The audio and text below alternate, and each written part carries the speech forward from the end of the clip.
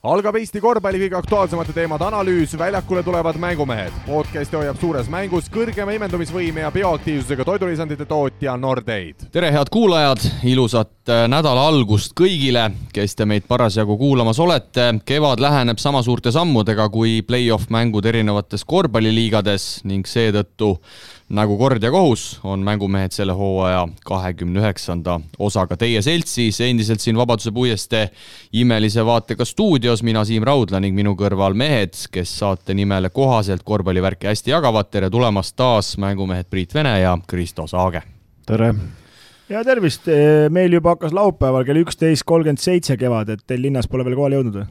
No kui sa juba kevad juurde tulid, siis päike on taevas, ütleme nii, et säramas. Kas mehed kevad juba vaikselt südamesse pugenud? Hakkab looma. Ja, et siin nädala keskel juba +6 kraadi läheb lumi ära, siis hakkab siuksed jooksukilomeetrid tulema, et sa ei kujuta ette ka Siim. Ja kindlasti ma usun, et olete minuga nõus, et tahaksime tervitada ka siin eelmise saate lindistajaid, kes on kütnud siin Manta Maja podcasti stuudios meile korraliku sauna, et saadame tervitused. No vähemalt ei ole külm. Jah, et oli ka pannud, et kommikarbi jätnud siia, mis on muidugi ära sulanud, et see nagu ilus tegu ei olnud, et vajutusest valet nuppu tundub.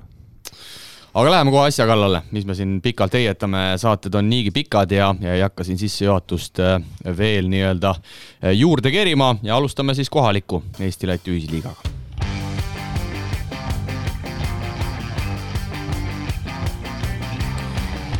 PAF korvpalliliigas mängiti eelmisel nädalal 5 kohtumist, kui nädalaga tehti algust teisipäeval, mil Raplas läksid omavahel vastamisi kohalik Avis Utilitas ning Pärnu Sadam ja Pärnu siis kontrollis suurema osa kohtumist ja võttis lõpuks 8-punktilise võidu. Meie Kristoga kommenteerisime samaaegselt Kalev Cramo ja Zeljona Koora VTB mängu. Kas sina, Priit, jõudsid tollele mängule ka pilgu peale visata? Ikka vaatasin natuke jah, et teadsin, et teid ei ole ja no, mis me siin oskame öelda, et noh, niisugune tavaline reamäng, et ega seal midagi nüüd väga üllatavat välja ei tulnud. No jah, see statistika järgi vaadates mängupilti ei näinud, aga nagu ikka, et Rapla pusib kõigiga ja esimese 2 käest üldiselt on tappa saanud ja Pärnu võttis siukse endale kohaselt jällegi võidu ära, 8 ei tundu küll eriti kindel, aga pigem ma eeldan, et see oli kindel. No nii palju, kui ma peatreener Anukiga olen rääkinud, siis üks tendents kipub siin hooaja sees nii-öelda läbiv joon olema, et kui vennad Kaldred mängivad ja õnnestuvad, siis Rapla võib mängida kõigiga, kaasa arvatud Pärnu ja Craamoga. Aga kui mõlemad Kaldred nii-öelda kas siis kukuvad veidi ära või see punktide pool jääb lahjaks, et siis võib tulla ka kolinal kõigilt tuppa. Et antud mängus siis Tom Kaldre 3 punkti, visked 4-1, Sven Kaldre samuti 3 punkti, visked 7-1 ja tuli allajäämine. No eks see sõltub sellest, kuidas ikkagi neil see sats on elus sellel hetkel, et kui ikkagi kui Sutt ka punkte viskab, ütleme, keda vahepeal ei olnud, siis see võib-olla nii drastiline näide ei ole, aga kindlasti noorema Kaldre puhul on see, et kui see ikkagi see nii-öelda mäng kiilub, siis ei tule sealt nagu ei sellist abi, et mis teisi nagu paremaks teeks, ega ei tule teravust ega midagi, et pigem tuleb sealt rohkem nagu pallikaotusi ja see on üks koht, mida vastased on nagu läbi ammustanud ja kui väheke survet annavad, siis ega tal lihtne ei ole ja siis jääb see kogu see üritus nagu Childresse peale ja siis tihtipeale on see, et Childress viskab ise punkte, aga need söödukesed nagu sinna äärtesse nagu väga ei jõua ja nagu oleme siin rääkinud Cramo ja Jõesaare puhul, et ega Sven Kaldre on ikkagi selline viskaja, kes tahab saada palli sellel hetkel, kui ta ikka korralikult vaba on ja saab korralikult sihtida, et kui ta peab niisugused ülejala või tahakaldega viskeid võtma, siis aeg-ajalt mõni üksik võib õnnestuda, aga see ei ole nagu see tulutoov asi. Ja, et siin ütleme see kolmik, mis Priit välja tõi, et Sutt ja vennad Kaldred, et kui nad tahavad siin esikahele midagi vasta hakata, siis 3-2 peab kindlasti nagu õnnestuma, et hetkel ütleme Sutil olid siin mingid probleemid, et on täitsa pildilt ära kadunud minu arust, et algus veel midagi toimetas, aga hetkel on kuidagi nagu vaikne, aga play-offid on lähenemiseks, näeme, et Tartu mängus ta ikkagi juba 11 punkti sai, et seal oli ta ikkagi natuke teravust näitas ja oli pildi peal, et siit on ainult tõusta veel. Jah, ma ei oska nagu öelda, Tartu on nagu suhteliselt nagu ta on, et ma arvan, paneks ise ka 11 punni Tartule, et see ei ole nagu eriline näitaja, aga pigem nad käisid seal nii kindlalt üle ka, et 16 Tallinnaga ja seal erilist probleemi ei olnud. No kui te juba Rapla eelmise nädala teise mängu juurde tulite, siis laupäeval telemängus Rapla juba 6. korda sel hooajal alistas Tartu, ehk siis kõik mängud sel hooajal läksid Raplale Tartu vastu ja saadi siis võit kirja 81-65, no Brandon Childress 28 silma ikkagi võib öelda, et selle mehe vast et kõige võimsam mäng Rapla särgis, aga nagu Kristo mainis, siis kui ikkagi Tartu on suhteliselt õhuke, no Baltsunas muidugi oli nüüd tagasi kohe ka 14 punkti 12 lauda, vaid 20 mänguminutiga, aga Tartu ikkagi on praegu korvi alt päris õre ja seda näitab ka see, et Kaspar Sepp sünni aastal 2003 mängis lausa 17 minutit.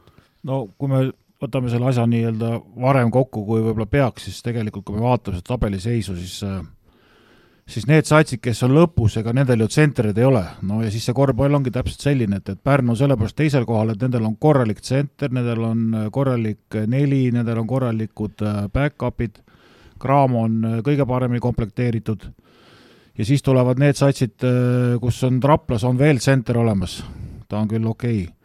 Suur küsimärk alati, kas ta viitsib või viitsi, aga mingil korral ta ikkagi viitsib ja selles Tartu mängus oli ju näha, et tihtipeale ta võttis lauda niimoodi, jalad olid maas, viskas 2+1 ja kui Tartu tsentrit pole, siis nad võivad seal hüpata või karata, Vembi enamus ajast ju korvi alla ei jõua, ütleme, et ta ju lihtsalt süüakse ära.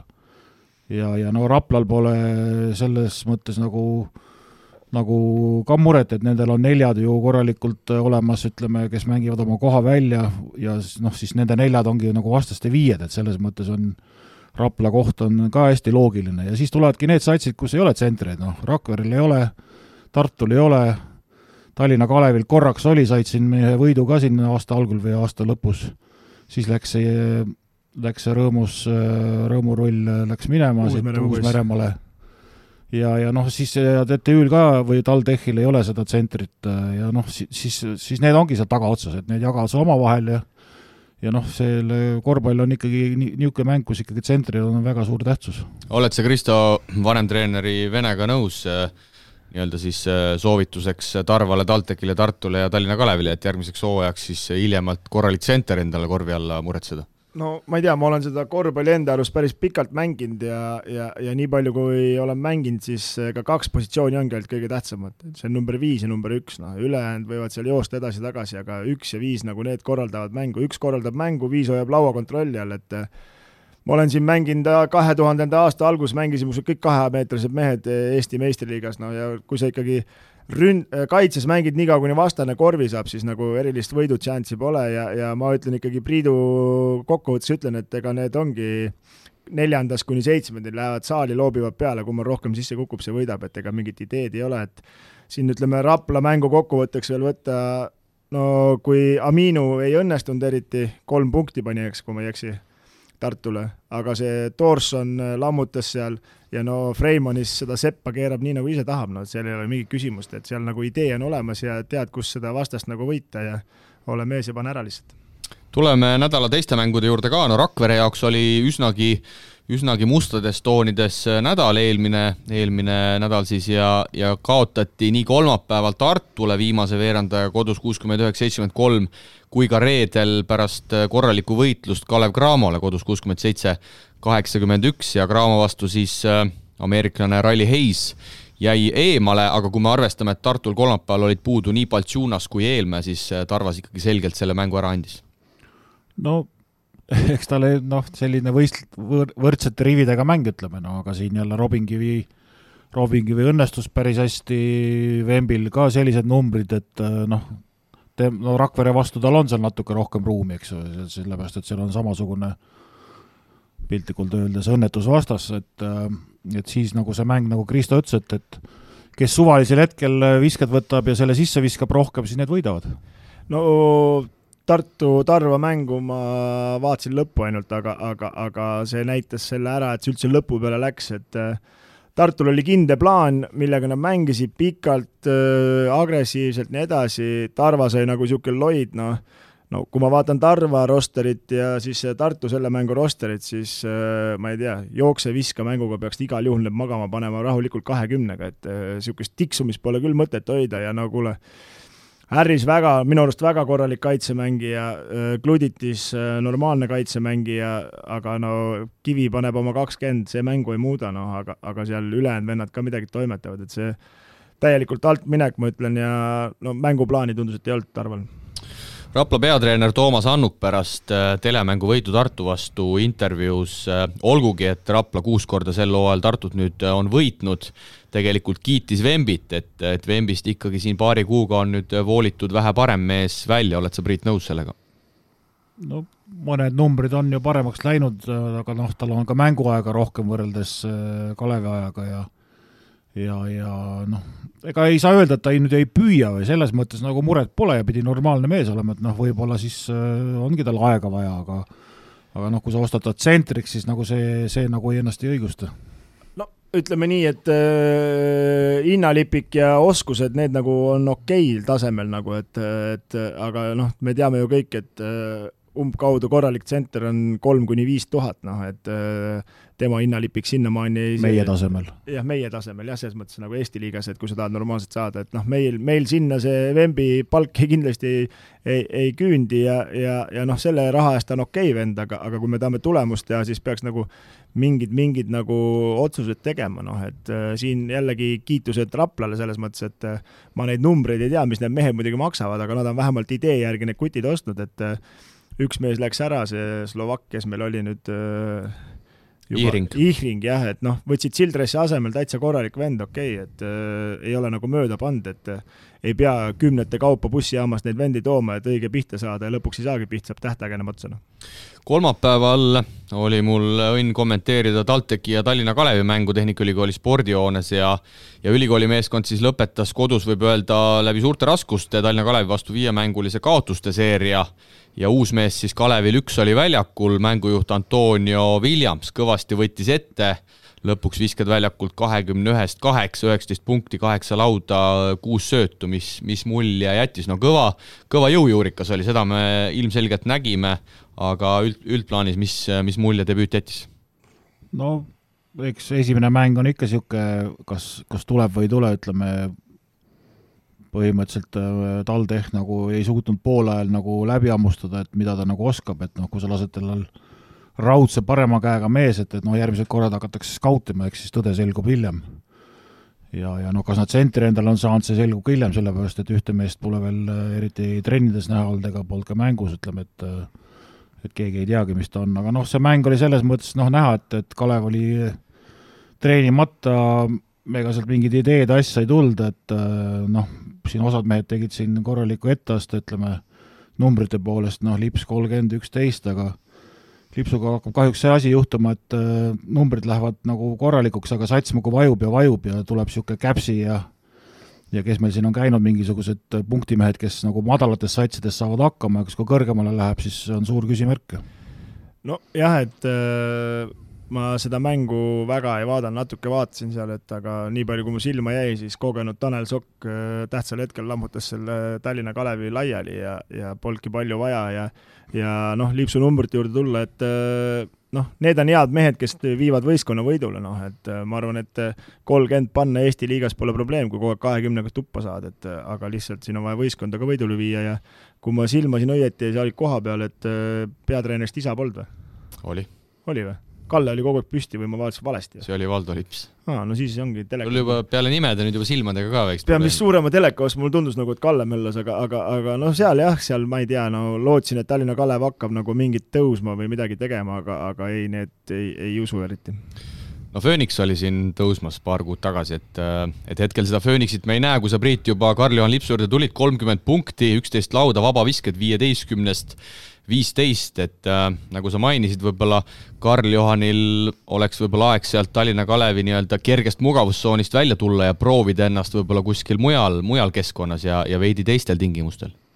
Noh, eks teda on siin kutsutud ja juttu on olnud, aga jah, paraku kuhugi pole nagu jõudnud ja no nüüd on siis küsimus, et millal need siis jälle võidu saavad, et uue treeneriga minu arust on ju kõik kaotused, eks ju. no alustasid võimsalt Cramo vasta lisaajal said tappa, et see oli ju alustus. Jah, selles suhtes, et huvitav point, et sa võid isegi teisel lisaajal kaotada, ikka on kaotusega mingit ei, ma mõtlengi lihtsalt, et alustasid nagu võimsalt ja lootused nagu tulid korraks nagu õhku, aga no TalTech on ka ikka täitsa mannetu, et hetkel küll ma ei kujuta ette, noh, ma treeneritele pähe ei näe, aga ma arvan, et ma suudaks ka parema mängujoonise teha, et ma ei tea, siin Tartu või TalTech ära joonistada, et siin ei ole nagu mingil erilist geenust, okei, ma võib-olla selle mänguga pikalt kaugele ei jõua, aga selle joonisega võidule jõuaks kindlasti. Aga selles osas Priidul on vist õigus, ma hakkasin nüüd järele ka vaatama, et pärast Valdo Lipsu tulekut peatreeneriks vist oli 3 võitu oligi neil kirjas, kui ta tuli ja ei ole sinna. Nad said siis, kui Kalle Klandorf oli veel viimast otsa.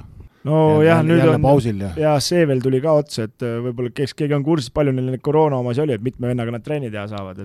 Ja eks see kindlasti on raskendanud seda olukorda.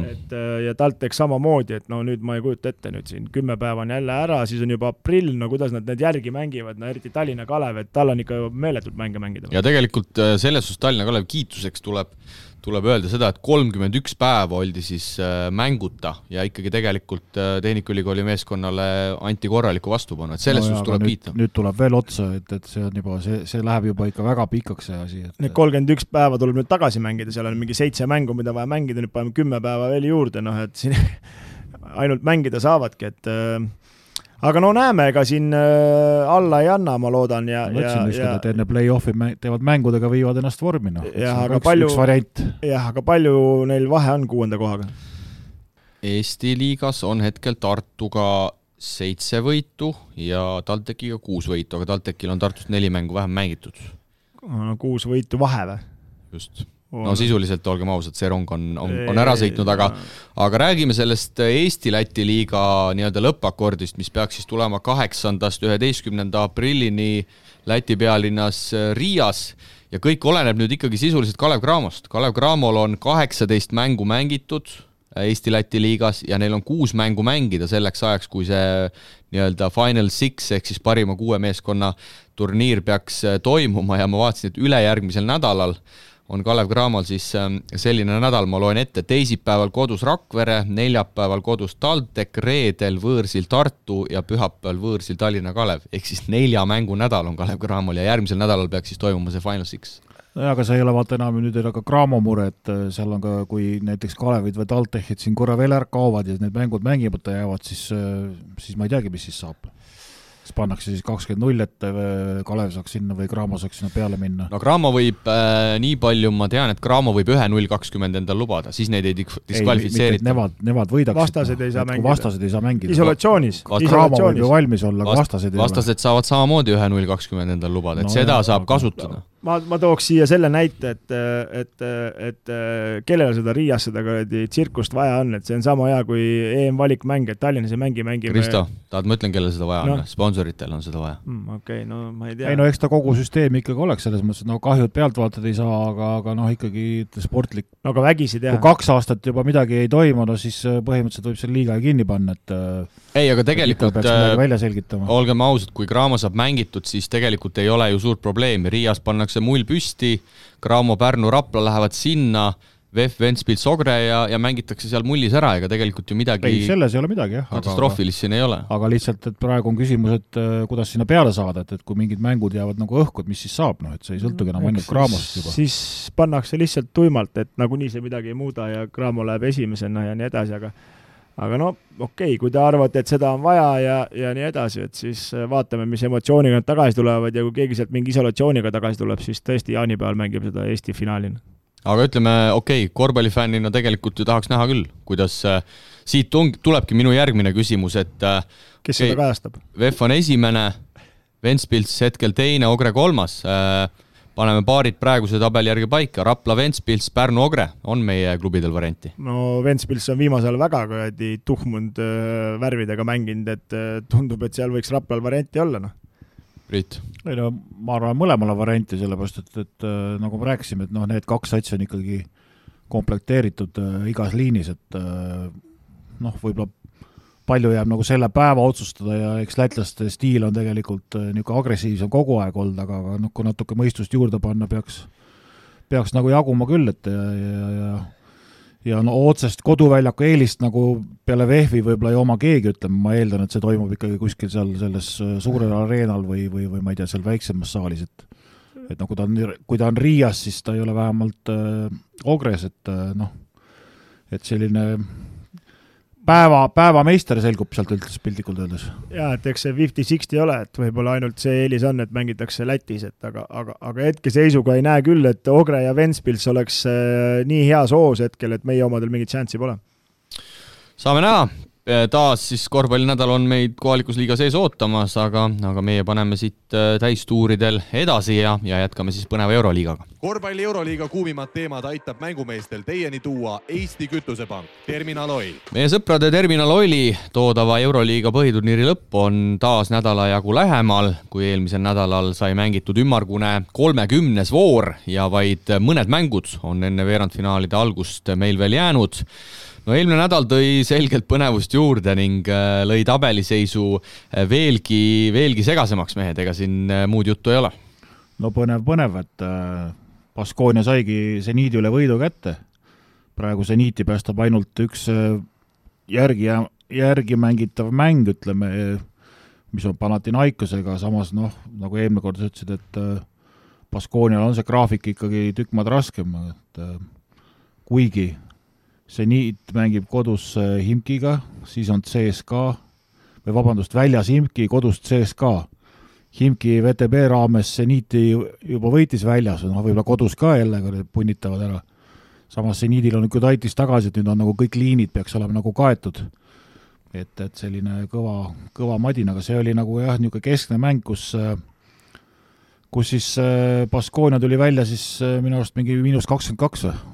Enne viimast veerandaga oli 14 igatahes. Ja see teise poolajal, no pärast intervjuu oli selle Duško Ivanovitšiga, et nad muutsid poolajal kaitset kõik ümber ja viimase veerandi nad võitsid päris suure seisuga, viskasid palju punkte ja Zeniit ei saanud nagu seda võitut, et Baskonia poolt tubli esitus. No 5 minutit enne lõppu oli siis Zeniit ees 72-58 ja nagu Zeniidi peatreener Pascual sõnas, siis ilmselgelt hooaega valusam kaotus, kuna mängu kontrolliti circa 36 minutit, pärast seda tegi siis Baskonia 19-0 spurdi, nagu Priit mainis, Baskonia läks siis small ball'ile ehk siis lühikese koosseisu peale, kõik katted vahetas, kaitses oldi äärmiselt agressiivsed ja see toimis. No see ongi mängu ilu, et kes õigeid muudatusi suudab nagu teha, et Baskonia, ma olen siin enne ka ütlenud sel loel, et on näha, kuidas scouting nagu on korralikult tehtud ja need asjad viiakse ka ellu ja pole midagi öelda, müts maha, et väga tubli esitus. Ega no väga valus, ütleme nii, et Zeniidil on siin ikkagi olnud võimalus olla siin top 4, aga ise on ikka väga palju mänge ära antud ja vaatame, kuhu see kulmineerub, aga nüüd tulevad ju sinu poisid Valencia, Baskonia, kõik tahavad seda 8. kohta saada, et seal läheb kõvaks andmiseks ja ka Realil pole ka midagi kindlustatud seal. No kui see Realil ei ole midagi kindlustatud, Realil on mängida mõlemate türklastega. No mis see nende graafikut teeb raskemaks. Mis veel võib-olla sellest graafikust olulisem, ma vaatasin järele Zeniit ja Real, kes on võib-olla kõige nii-öelda hõredamas seisus seal play-offi joone peal, nii Valencia kui Baskonia, aga mõlemad on miinuses, ehk siis kui peaks jääma võrdne arv võite kaotusi, siis Valencia ja Baskonia on selges eelises ikkagi nende kahe meeskonna vastu. No Zeniidil tundub, et jääb ikkagi natukene nagu kogemustest puudu, et teine aasta Euroliigas paljud mehed ei ole ikkagi seda eelmine aasta jäi hooaeg poolikuks ja pole seda pingehetki veel nagu läbi elatud, et see hooaja esine pool on selline nagu sättimise pool, sa võid sealt hästi alustada ja halvasti alustada, lõpus ikkagi maksab tulemus, mis on viimasel päeval, nii et sinnamaani ei ole nagu Zeniit veel jõudnud ja tundub, et see on nende jaoks nagu raske ja äkki tekib mingi võiduhirm või mingid siuksed asjad. No Zeniit kõik trumbid võtab nüüd tagataskust välja, lugesin, et alates 30. märtsist Peterburg on siis lubanud 75% lasta inimesi saali, ehk siis kui 7000 ja veidi peale see saal mahutab, siis ikkagi selline 5000 pluss saab Zeniit nüüd nautida sinu hooaja lõpus ja tegelikult see võib päris vajalikuks osutuda. See võib vajalikuks osutuda jah, sellepärast et nendel on ju väljas Himki käes 4 kodumängu otsa, et kui nevad nüüd nagu sealt ära puterdavad, siis on ikkagi puhtalt nagu nende enda teema ja ega siin need, kes altpoolt nüüd tulijad on, nendel ei ole midagi lihtsat, aga kõik on võimalik. Salgeris on tegelikult 4 mängu, mida nad võiksid või tahavad midagi näidata, peaksid võitma. On Maccabi, Alba, Bayern, Panathinaikos kodus. No jah, aga vaadates viimast mängu, siis väga positiivselt meelestatud ei ole, et tundub, et see Silleri nutunägu hakkab ka aina rohkem krimpsu minema ja seal asjad ikka hetkel küll ei voola ja see Fenerbahce ikka käis jõuliselt üle neist. Ja kui te juba Žalgiris mängud tõite, siis türklased Istanbulis siis võtsid viimasest 15 mängust 13. võidu Kaunase meeskonna vastu ja tõesti, ma olen Kristoga nõus, et Žalgiris on nüüd ikkagi selgelt ära kukkunud, mindi küll mängu ilusti 7-0 juhtima, aga sisuliselt sealt edasi ikkagi asi lagunes täielikult ära. No see oli jah, niisugune ühe otsa sõit, et seal nagu väga mänguks tegelikult ei läinudki ja ega ei tea, kuidagi pehmed ollakse kaitses ja nagu ei ole ideed või ma ei kujuta ette või on siis vastased nii palju paremaks saanud, aga midagi on, need käärid on kuidagi läinud nagu mitte kokkupoole, vaid rohkem laiali. No ma nagu ei saa viskele normaalselt, et ütleme siin muidu, kui Žalgiris oli võiduoos ja jooksuoos, siis no Grigonist rapitakse nii kõvasti lihtsalt, et temal mingid variante eriti ei teki minu arust viimastes mängudes ja nagu ei tule neid 3 punkti viskeid, et palju nad selles mängus peale vissid, ma nüüd ei oska seda öelda. Milaktis kadus ära ja tegelikult seda toodi juba siin paar vooru tagasi välja, et nii nagu Milaktis ära kadus, nii hakkas punktide osakaal ka kohe vähenema. Pall tuleb natuke liiga aeglaselt üle ja õigeid mehi surutakse, et Grigonis on selline mees, kes armastab palliga mängida ja kui ta annab iga kord 3 sekundit hiljem käest ära, siis on see kaitsevõistkonna jaoks suur võit.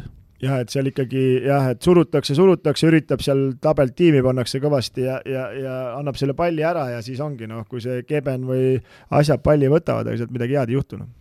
No Euroliiga nädal tegelikult algas juba teisipäeval, kui peeti ära siis ära jäänud mäng Maccabi ja Anadolu Efesi vahel ja FS võttis seal siis 8. võidu järjepanu ja Maccabile siis suurim kaotus seni üldse Euroopa liigades 66-90 ja seal Ataman siis ka pärast mängu ikkagi jälle väljendas oma pahameelt, et see eelmine hooaeg pooleli jäeti, et kõik siin mängisid lõpuni, nii kohalikud liigad kui jalgpalli Euroopa liigad ja mainis siis, et hooaja alguses motivatsiooni seetõttu meeskonnal ja ka temal väga ei olnud, aga nüüd on ikkagi asi käima saadud, aga samas Müncheni Bayern lõpetas siis selle võiduseeria nädala teises mängus FSi jaoks. Ja tahtsin just küsida, et kas siis vahepeal lennukis olid mingid meelemuutused, et muidu olid nii võimsad, et sõitsid Maccabist Bayernisse ja oligi kõik, et seda mängu kahjuks kuskilt üle ei näinud ja interneti avarusse ma seda ei otsinud, et silma hoidsin peal, aga Bayern jälle siuke väga huvitav, vaikselt toimetab, keegi tõest eriti väga palju ei kire, aga no tabelis väga kõrgel kohal. Kõiguvad küll, aga ikkagi tegelikult hoiavad hammastega oma seda keskmist kohta seal kinni ja siuke töövõit seal oli lõpus päris jõuliselt anti kaitses pihta ja türklased ainult seal lehvitasid kätega, aga toodi natuke Atamanile maa peal tagasi ja kaua ta seda eelmist hooaega ikka nõutab, et võiks juba natuke plaati vahetada, et muidu hakkab seal teise hooaja lõpp ka kätte tulema, ikka laulad eelmist hooaega, et selline kurb lugu nagu ka seda asja paremaks ei tee, aga 9 võitu said järjest, üks väike kaotus, ootavad nüüd Reali näiteks, et siin võib-olla löövad Realile äkki veel niisuguse naelakirstut, et Real hakkab ka nutma.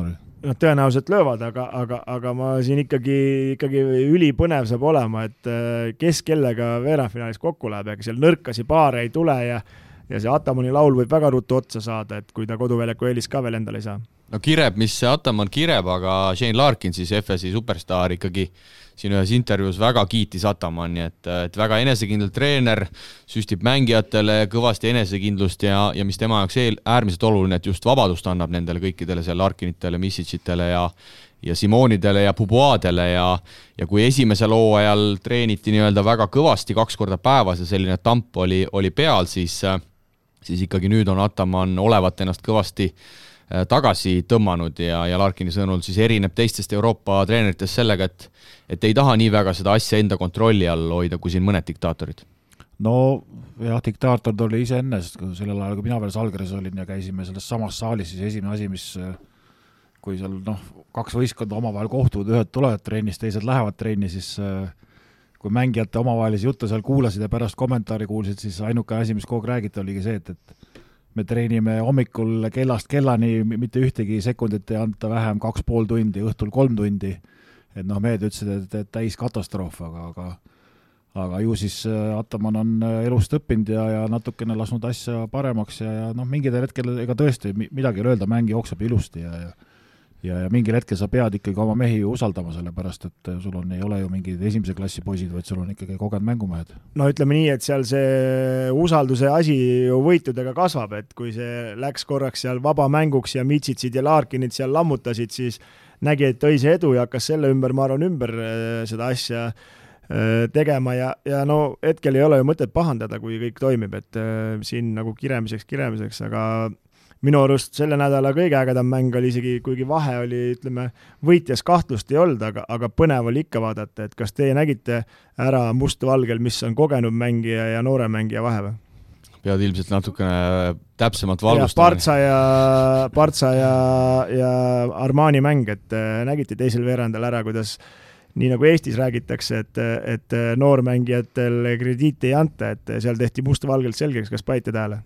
No räägi ära, kaua sa ikka Polomara võeti kaitselauas pall, kellelegi söötu ei olnud, läks läbi, viskas mööda, koristati pingile, pandi Galatase asemele, järgmine rünnak Galatas tegi täpselt samamoodi, aga teda pingile ei võetud, et ühele antakse krediiti, teisele mitte, aga no ütleme nii, et Partsa võimsus ikkagi hetkel, kuidas Armani lukku pandi, et on hirmu äratav, vaatame, kas ka play-offis ühe mänguga see asi nagu toimib, aga no mis selge oli näha, kuidas Jasikevitus oli kodus nagu lahti riietanud juba Armani, et kust mida tuleb, et ainult ühte pikerrolli mängiti ja Kai Lain sai alati kauaks palliga mängija peale ja korvi alt korda mööda kõik paid korvena. No mis mulle sellest mängust silma jäi või mis mõttelt ma ennast tabasin, oli see, et ülimalt madalaskooriline see algus oli ja kõik oli nagu mõlema meeskonna poolt ära skauditud ja selline individuaalne meisterlikkus puhtalt pääseb maksusele, et täielik nauding oli seda mängu selles osas vaadata, et kõik uksed on kinni pandud ja ei taha siin küll mingeid teisi liigasid halvustada, aga siin Dino Radja ka, NBA legend, võttis siin ka sõna Euroliiga ja NBA teemadel, et just Russell Westbrooki kohta, et andke talle mõni Euroopa tippmeeskond CSKA Barca Real ja öelge, et võid Euroliiga ära ja Radja ütles, et seda ei juhtuks nagu 100%, et see on ikkagi nagu hoopis teine maailm, mis praegu Euroliigas ja NBA-s toimub. No need on natuke erinevad asjad jah, et me oleme siin ju seda hooaja sees ju lahanud ka ja noh, kui ühes liigas kaitset väga ei mängita ja teises on, nagu sa ütled, scoutingud on tehtud nii tippu, et tuleb ainult 56 punkti, et noh, siis ega selline vahe seal tegelikult nendes liigades on.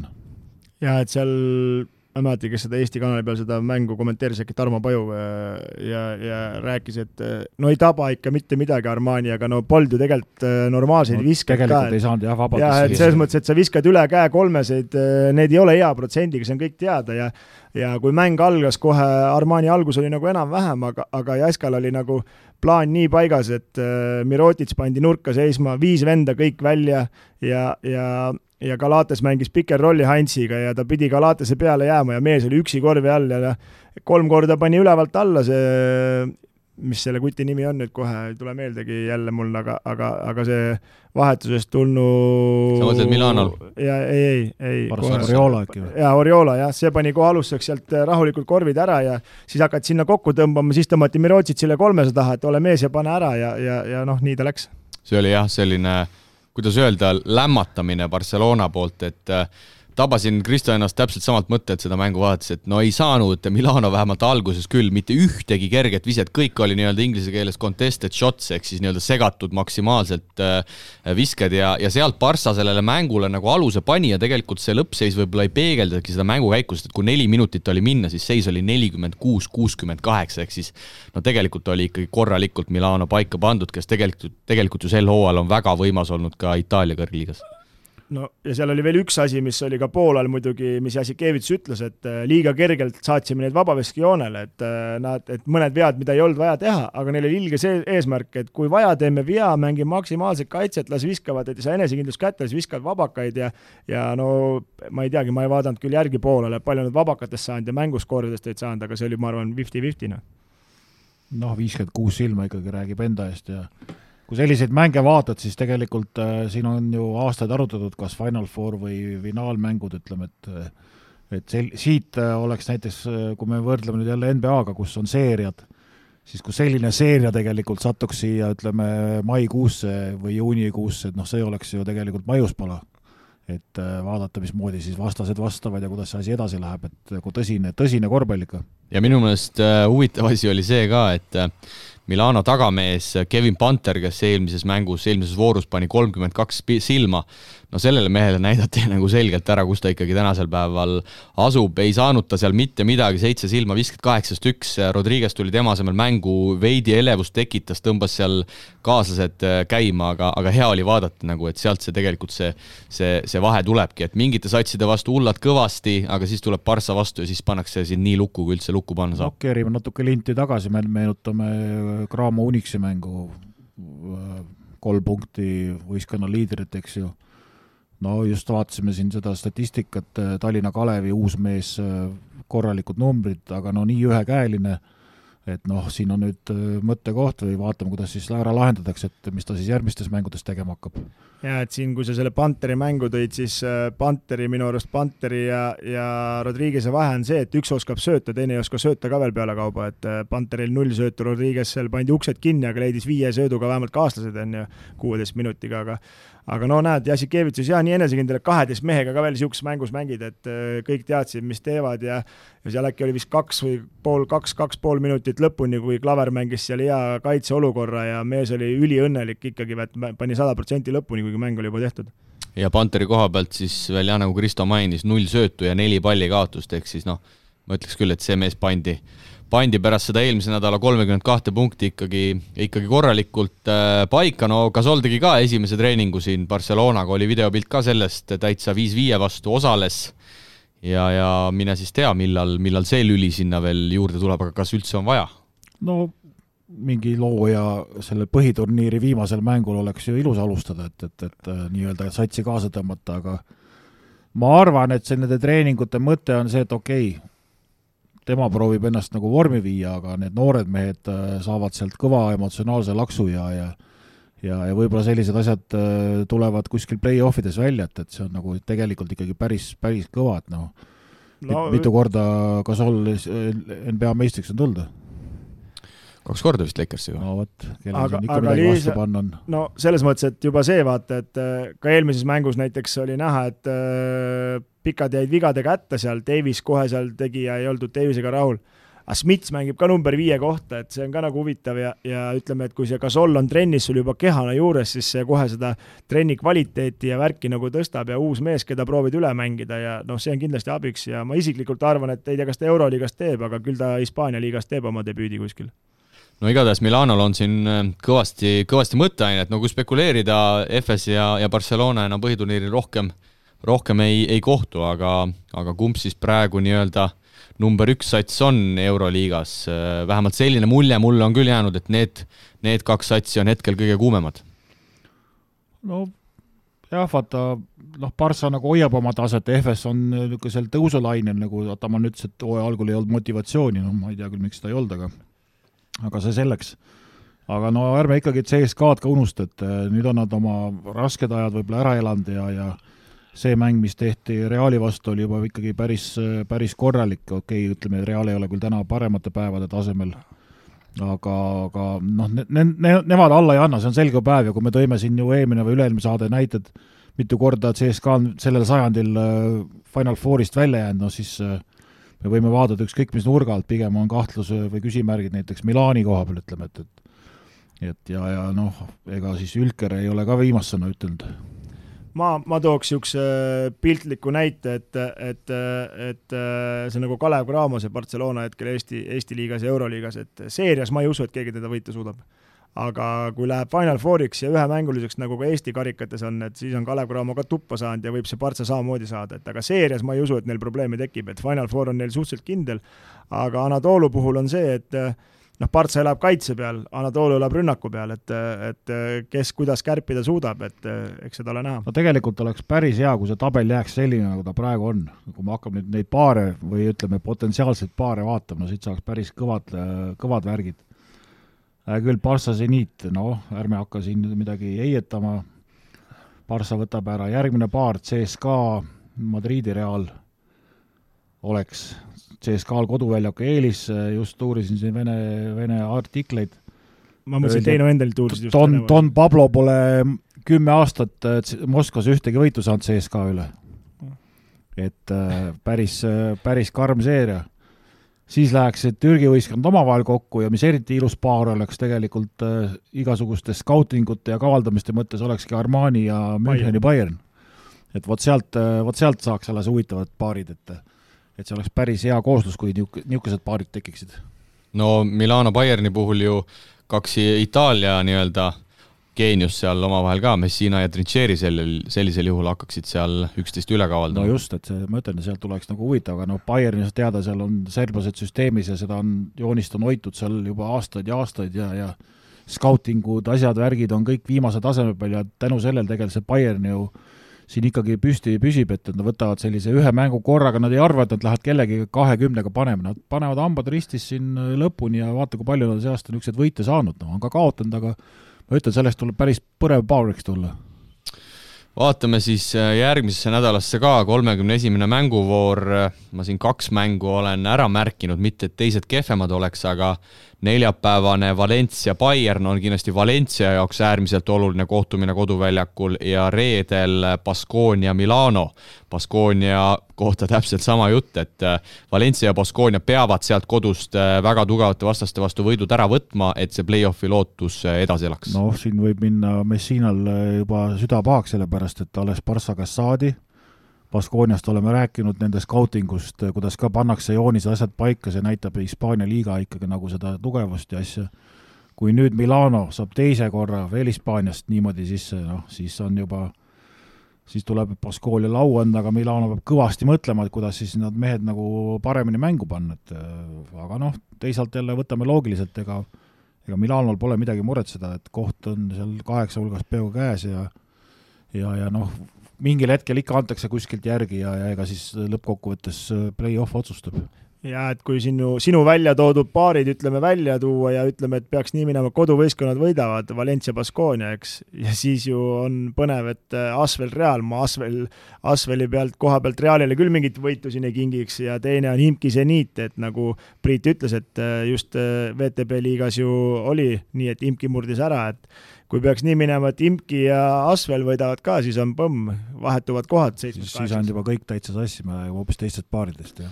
No üliäge oleks ikkagi see, kui see kõik jääks viimase vooru peale, et siin tuleb veel üks topeltvoor ja loodetavasti siis see kõik selgub alles viimases ma arvan, voorus. Et ta jääb, et seal tagumine ots suudab ennast ikka väga ja kui keegi natukene libastub, siis on see pilt kohe jälle sassis.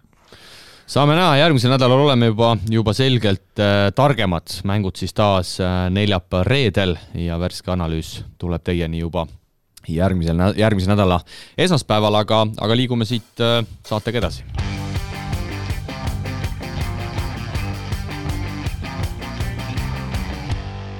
Nagu meie head kuulajad on soovinud, siis viimastes saadetes traditsiooniks kujunenud kõne järjekordsele välismaal mängivale Eesti korvpallurile on tänases saates taas aset leidmas. Sel nädalal oleme oma pilgud pööranud Saapamaale Itaaliasse, väikelinna Pistoiasse, kus on meid ootamas 19-aastane Märjamaad sirgunud ning juba üsna varakult Itaaliasse korvpalli mängima läinud Joonas Riismaa. Tere, Joonas! Tere! No pikk sissejuhatus, räägi siis täpsemalt, mis vanuses sa sinna Itaaliasse ja kuhu täpsemalt ära läksid? Mina siis 14-aastaselt tulin Itaaliasse, kõigepealt siis Sienasse, kus ma mängisin 2 aastat ja peale mida vahetasin klubi ja tulin siis Pistoiasse, kus ma nüüd mängin 3. aastat. Ja vaadates nii-öelda tagant järele, siis ma usun, et ilmselgelt õige otsus, oled sel hooajal Itaalia esiliigas 19-aastasena väga kenasti pildil. Ma usun küll, et on väga hästi kõik välja mänginud ja see aasta on väga hea võimalus siin ennast tõestada, väga heas liigas nii-öelda. No hakkame siis otsast peale, räägi, kuidas sa selles esiliigas ennast tunned, et sa oled seal igal pool madalamal olnud ja noorteklassides ja noortekoondistes ja räägi, kuidas sinu silmade läbi see liiga tase nagu on, et eks sa oled vaikselt võib ühe silmaga siin Eestikaid vaadanud ja kindlasti vaatad oma seeria A-mänge seal, et kus kohas sa nagu pesitsed või mis tasemel sa oled praegu? Ma arvan, et see A2 on mulle täiesti paras praegu, et ilmselgelt võtab aega mulle, etsin ennast järjest nagu kindlamalt tunda ja ütleme järjest rohkem minuteid saada ja järjest rohkem siis põhimängijaks saada, aga ma arvan, et praegu juba see hooaeg ma olen suht hästi hakkama saanud ja need minutid, mis ma mänginud olen, ei ole väga pingipoissi minutid nii-öelda, ma olen küllaltki rotatsioonis sees, nii et ma arvan, et see A2 on see aasta mulle väga parajalt hea liiga. Mis positsiooni peal oled? Sükse 2-3 peal pigem, peamiselt. Siis sa oled nagu tempos kõvasti sees, et kuidas see nagu madalmalt tulles alguses see liigade vahe nagu tundus, et kas lõi kohe kraani kinni või tulid step by step asjasse sisse või räägi natuke sellest ka? Ei, eks alguses oli ikka veidi keeruline, et eks kiiruste vahed ja kõik see on ikka täiesti teine teema.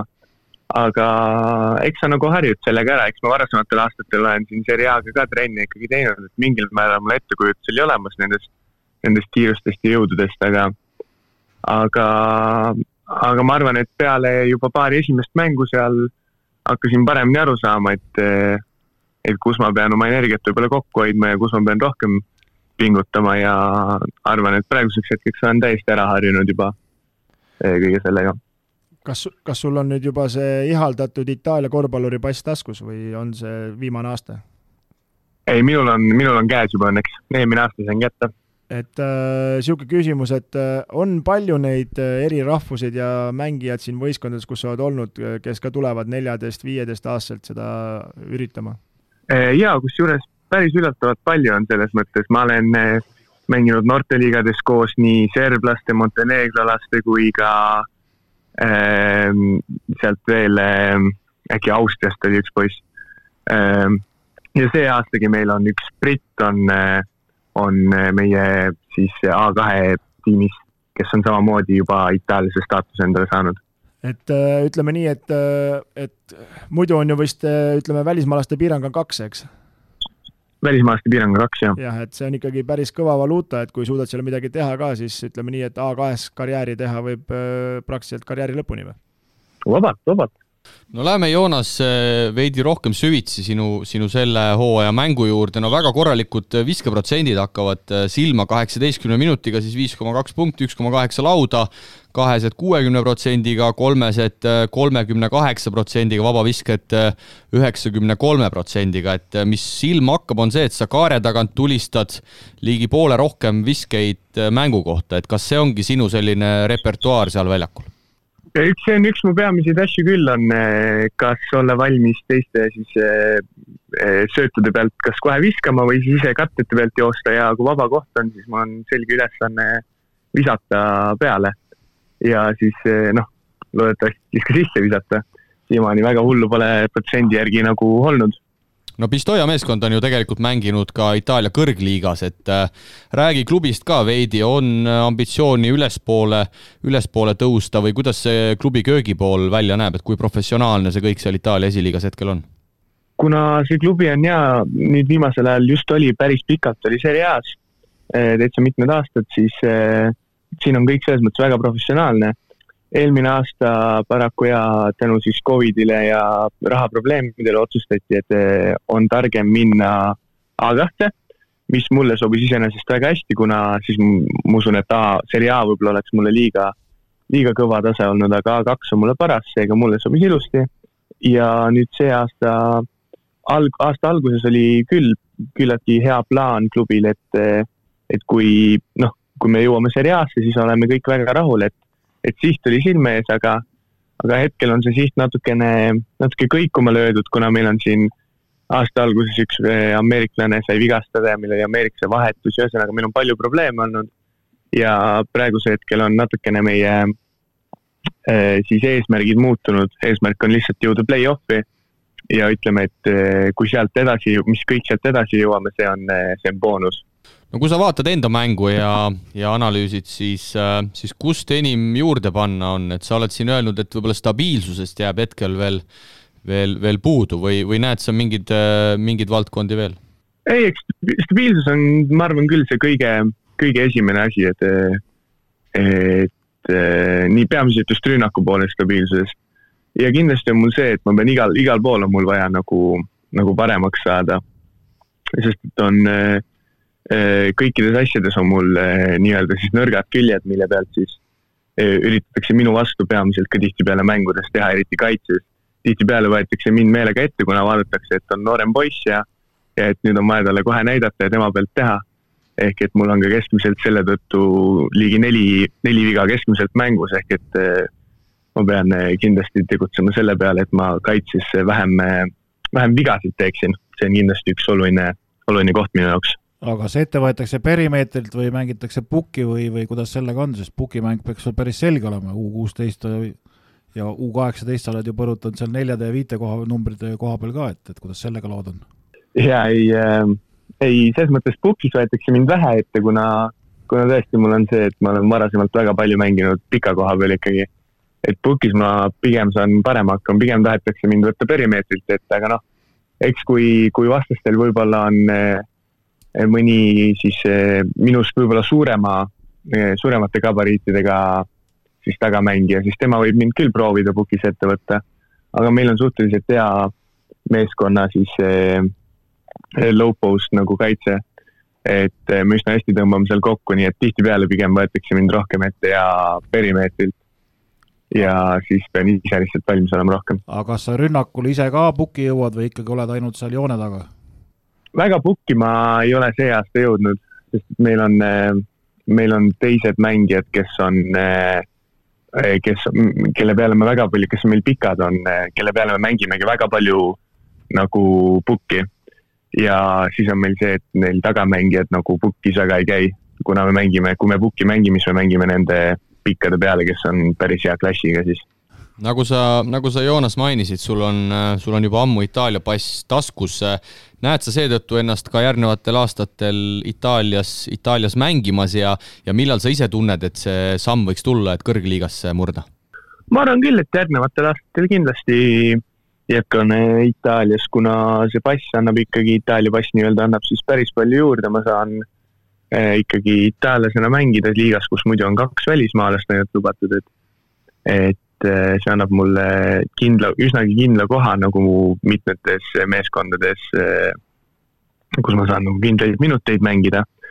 Ja seda, millal see samm võib tulla, seda ma kindlasti ei tea.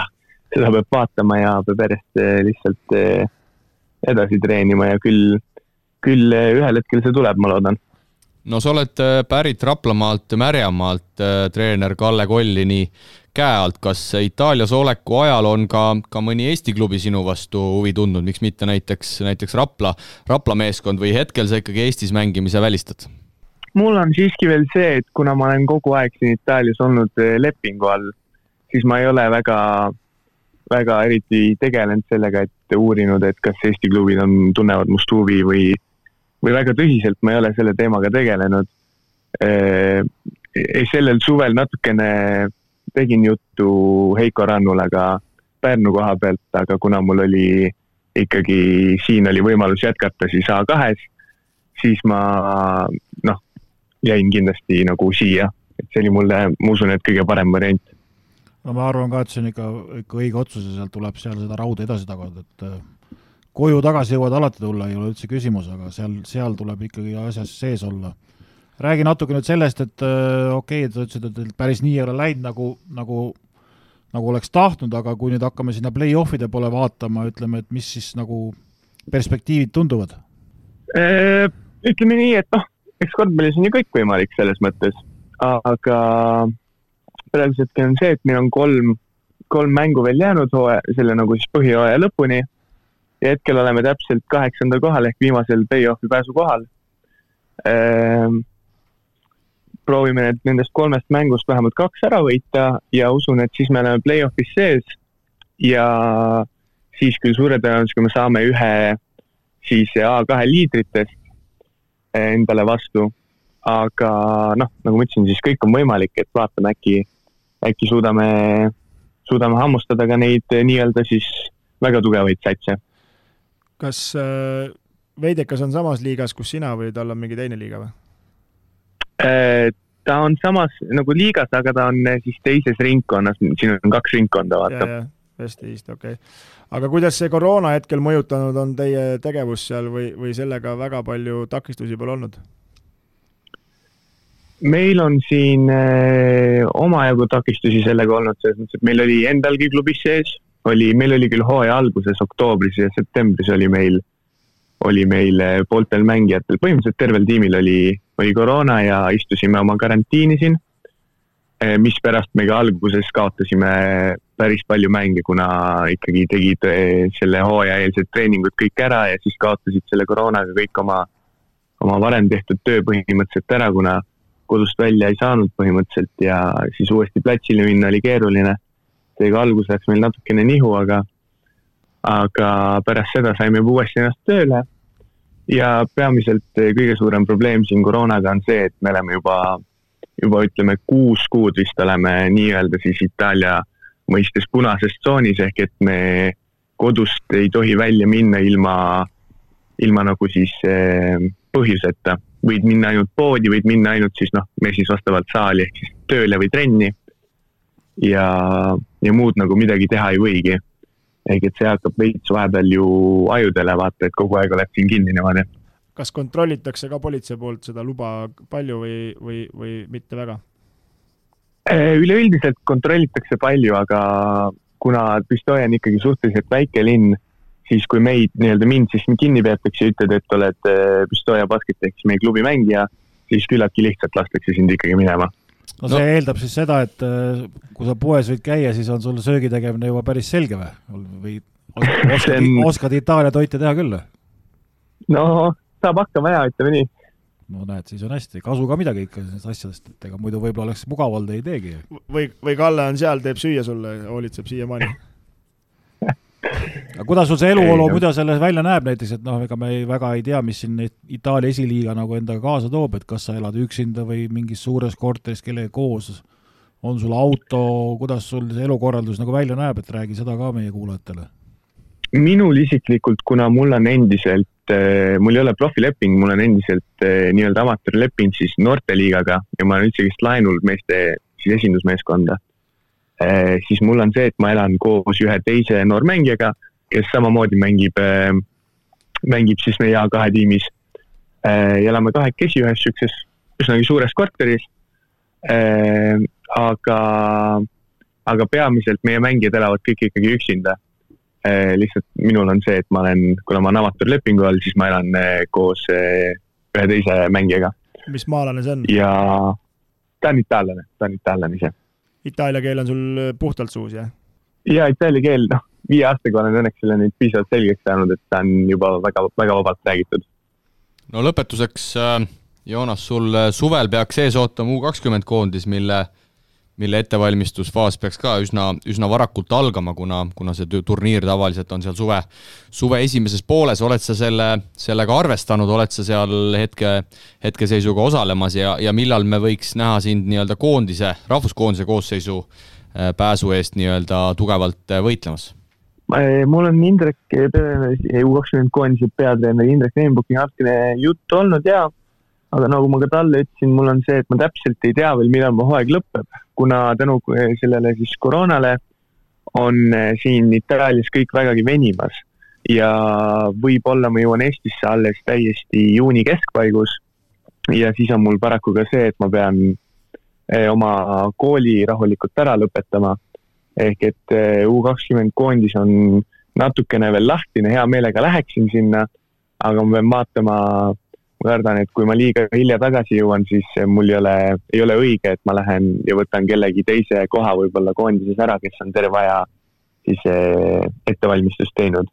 Ja siis ütleme, koondise koha pärast seal võitlemas, seda ei tea, seda peab ootama ja vaatama, millal selle jaoks selline hea võimalus tekib. Kui võimalus tekib, siis kindlasti proovin ma seda ära kasutada.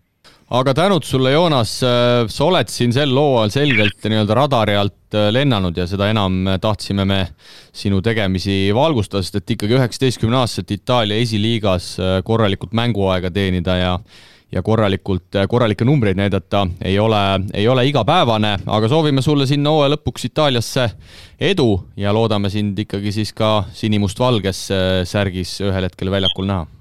Ole siis tubli ja paruta kõvasti. Jaksu ja jõudu. Aitäh, teeme nii.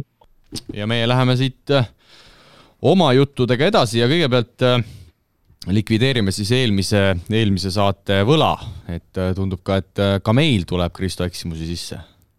No, sa mõtled sind ja Priitu või? No vahet ei ole isegi, me oleme ikkagi üks leibkond, nagu sa eelmises saates välja reklaamisid. No kus me eksime? Minu arust me oleme eksimatud, aga ma ütlen. March Madness siis. March Madness ehk siis märtsi hullus Ameerikas. Ameerikas esmakordselt, millal oli mehed? Mis pakute? Otsisin välja. 1928. Väga mööda ei pannudki, Priit, sinu pakkumine? Ei tea.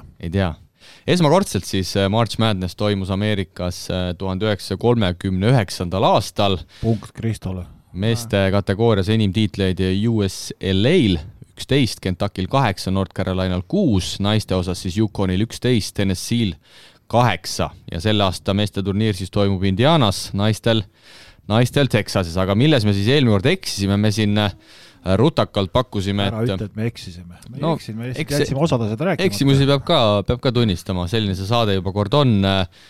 Pakkusime siis, et Nurger, Kotsar ja Jürgenson nüüd kolmas mees, kes on March Madnessil osalenud, aga kõigepealt alustame naissoost. Marju Sõber, sinu, Kristo, pikaaegse treeneri tütar on ka mänginud omal ajal märtsi hullusel ja naistest veel Eva Möldre, muidugi Marju enam Sõber ei ole, nüüd on perekonnimi teine, aga selle jääme hetkel võlgu, aga lisaks siis nendele Mattias Tass otse loomulikult ka, kes hetkel siis St. Mary ülikoolis on March Madnessil osalenud, Rauno Nurger koguni kõigil 4 aastal, lisaks siis eelmises saates mainitud Maikale Kotsar ja sel hooajal siis 3 eestlast. Eelmises saates sai räägitud Carlos Jürgensist, kellest räägime veel siin mõne hetke pärast pikemalt. Lisaks sai Liberty ülikooliga March Madnessile ka Martin Maide, kes küll ülemäära seal mänguaega sel hooajal teeninud ei ole ja tüdrukute poolelt siis Johanna-Eliise Teder, ka Washington State'i ülikooliga siis March Madnessile jõudis. No väga tubli, et ma ütlen, ega me ei saanud kõike välja kohe rääkida, vaata muidu huvi oleks ära kadunud, aga jah, et Mattias Tass ju tõesti jõudis sinna peale ja Rauno Nurgeri 4 on muidugi selline asi, mida annab järgi teha. Seda saab ainult järgi teha, mööda minna ei saa, et 4-4 nagu siis või? Just. Ja kes on siis nendest eestlastest kõige suurema publikulga ees mänginud? No eeldan, et siis Rauno või? Ei olnud Maik, jah. Palju seal rahast oli, Kristo, mis pakud? No see on, selles mõttes see on nagu päris hea, et ma vist midagi olen kuulnud, äkki mingi 78 000. Just 70 circa, seal nippa-nappa siia-sinna, aga jah, Nurger siis 2015, 16, 17, 18 kõigil hooajal siis osales, aga tuleme selle aasta juurde ja võtame siit järjest ette. No Carlos Jürgens ikkagi on päris müstilist hooaega tegelikult seal Oral Robertsi ülikoolis tegemas. Kõigepealt üllatuslikult pääseti March Madnessile ja nüüd siis eelmisel nädalal löödi esimeses ringis välja Ohio State lisaajal 75-72. Jürgens väljakul koguni 42 minutit, 6 punkti, 3 lauda, 6 söötu ja 5 vahet lõiget. Ja hetkel, mil me seda saadet lindistame, pole veel järgmine mäng Florida ülikooliga toimunud, kes siis alistas Virginia Techi lisaajal, aga jõuda ikkagi 32 parema hulka, olla 42 minutit väljakul, vägev värk. No hakkame siis vaatama, et staaž ja kogemused hakkavad ikkagi maksma, et selles mõttes tubli, et ta ju jättis aasta vahel, eks ju. Ei lasnud ennast nii-öelda käest ära ja vaim oli ka valmis ja ju ta siis ikkagi teadis, millega tegu on ja mis teda ootab ja nagu me ütlesime siin eelmises saates ka, et hooaja algus hakkas vaikselt kerima ja sellised numbrid nagu 42 väljakul, see näitab, et see võistkond on nagu ikkagi tema kontrolli all. Ja tõenäoliselt, kui punktiseisu vaadata, siis tundub, et on kaitsest kõva kärbes, et miks ta väljakul püsib.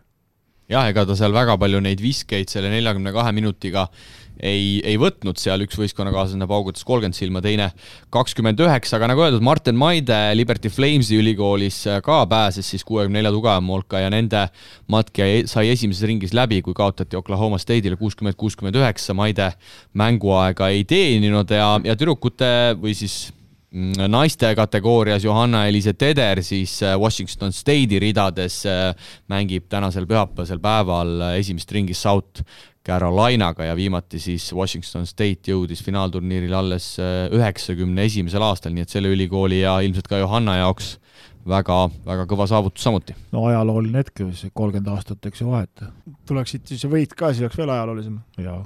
no nii, aga lähme Euroopasse ka ja tegelikult vaatame veel siin nooremate mängumeeste poole. Henri Veesaar, Real Madrid ja Kaspar Kuusma, Itaalia Roma Stella Azzurro, siis Istanbulis Euroliiga U18 noorte turniiril finaalis täna omavahel vastamisi ja võitja pääseb siis 4 meeskonna finaalturniiril ja kui me vaatame, mis võistkond ikkagi seal võideti, siis päris muljet avaldav.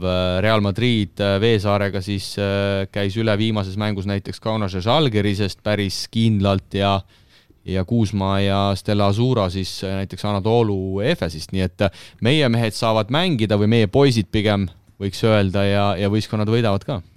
No sellises vanuses need nimed alati tegelikult ei maksa, et seal on ka niisugused aastakäike, kus nagu väga rõhku ei panda ja mõnel teisel satsil jälle on parem komplekteeritus, aga no tubli igal juhul ja siit üks on kindel, et keegi saab sinna, 1-2 saab ju finaalturniirile peale, et neid mehi meil ju väga palju ei ole ja sellised mängud ja selline tase ja sellised turniirid näitavad ju ikkagi seda, et kui keegi küsib, et miks välja minna, siis siin ongi see vastus, et meie oma siin Audentesega pole ju sinna kunagi veel jõudnud kuhugi sinna lähedalegi, aga meil mängivad mehed sellises liigas selliseid asju ja noh, kui me siin rääkisime mõned ajad tagasi, kuidas meil koondise mehed nagu kõik väljast on mingisugust kogemust rohkem juurde toomas, siis see on selle asja jätk ja väga hea, et selline asi nagu edasi läheb ja nuusutavad asja kõrgemal tasemel juba varakult.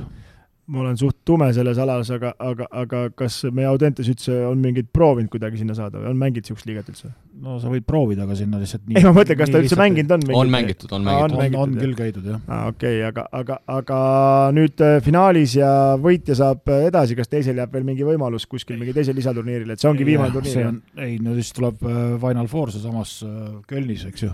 Just Kölnis. Sinna saavad turniiride võitjad peale. Just 4 turniiri, kõikide võitjad siis Euroliiga noorte turniiri Final Four ja samaaegselt kui siis Euroliiga satsid mängivad seal Saksamaa linnas Kölnis, aga siia juurde olgu ära öeldud, et Veesaar ja Real siis lisaks Žalgirisele alistasid oma alagrupis türklaste Bursa Tohvase, lisaks ka käidi üle Fenerbahcest ja Kaspar Kuusma ja Stella Azzurro siis lisaks Efesi alistamisele Brno Basket Tšehhist ja Zaragoza Hispaaniast, aga noh, sa ütlesid küll, Priit, et selles vanuses võib-olla need nimed ei maksa, aga ütleme nii, et kõik on ikkagi tippklubid sisuliselt. No tippklubid jah, aga siin ega võitjaks tulevad siin tihtipeale näiteks Prantsusel on üks akadeemia, on siin viimased aastad hästi domineerinud, on hästi tugev, kuhu korjatakse üle riigi paremad kokku ja niisugune ainult klubi baasil võib-olla siin mõnikord vaadata suured nimed, aga tegelikult nagu seal nagu seda võistkonda pole, aga samas kui hiljem jälle vaatad, et osalejaid ja kui ise oled nagu sellel turniiril ka käinud ja vaadanud neid asju ja siis hakkad meenutama, et ahaa, see kutt oli ju tegelikult sellel aastal seal mängis turniiril, nüüd vaatad on juba meeste vahel, et noh, see käibki nii, et 1-2 ikkagi sellest klubist nagu tõusevad, kes on selle etapi juba läbi käinud ja mingil hetkel avastad, et keegi on Euroliigas ka päris ikkagi korralikult tipus, nii et see mäng käib nagu rohkem selle peale. Et sa julged öelda, et Final Fouris üldjuhul 4 võistkonnast keegi lõpetab ka Euroliigas? Ei võistkonna lõpetab. Ei, ma mõtlen mõni mängija sealt 48 mängijast, kes on, et ikka midagi tilgub ka Euroliigasse. No kui Žalgiris 2007 võitis selle asja, siis olid ju, enamus mehi on ikkagi ju Žalgirisest läbi käinud ja Mote Junas oli NBA-s ja mängib praegu Hiinas, nii et sellised asjad nagu toimivad.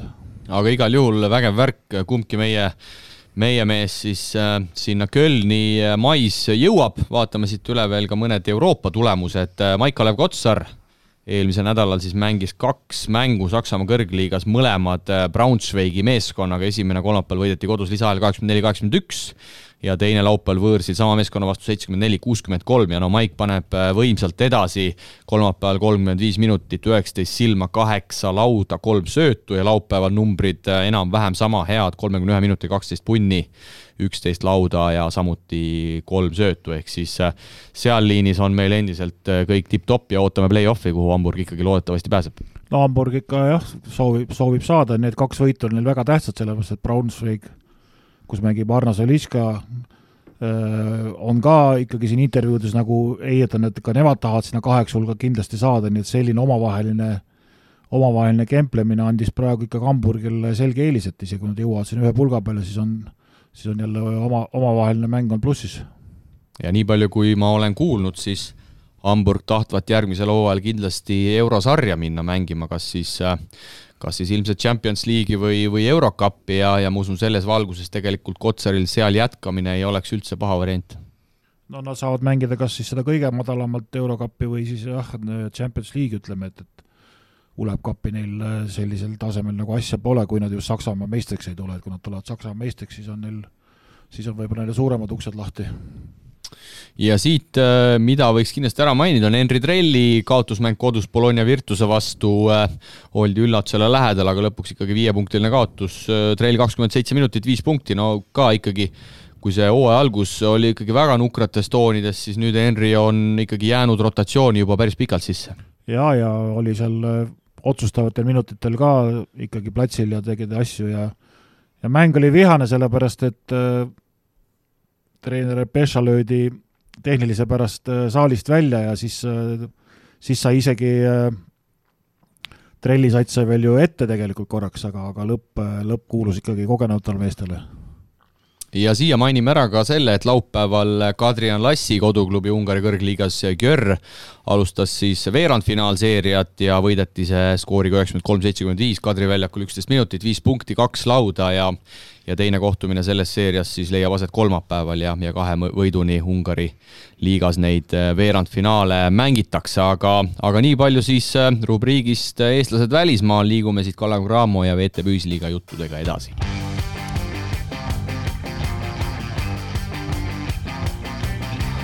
VT Püysliiga eelmise nädala mängud ning Kalev Cramo oli võistlustules teisipäeval Poola klubi Kristo Zielona Gora vastu. Midagi pole öelda, väga korralik võit võõral väljakul, väga hea meeskonna vastu. No statistika järgi tundub, et Kiinile anti kõvasti ruumi, et 30 silma. Aga lõpuks ka Janari Jõesaal siin väga soliidne partii 29, et kui me ikkagi tahamegi nagu neid mänge võita rohkem, siis neid numbrid peaks nagu ka tihedamini tulema.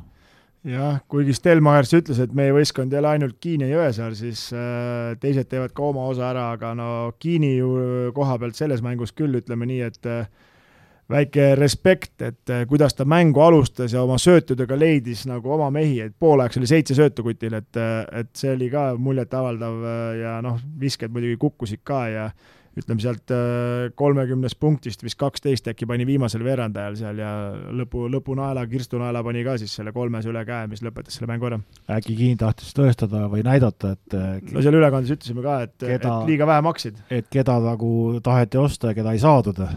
Et liiga vähe pakkusid jah, et oleks pidanud rohkem pakkuma Kalev Cramole ja Kiin oleks sinna läinud, aga seal ülekandes ka paar korda mainisime, et miks mitte ei võiks Jõesaare järgmine koht Zielona Gora olla ja siin VTB-s Hispaania tripid tal ei ole õnnestunud, et äkki vaatab Venemaa ja VTB liiga peal ringi.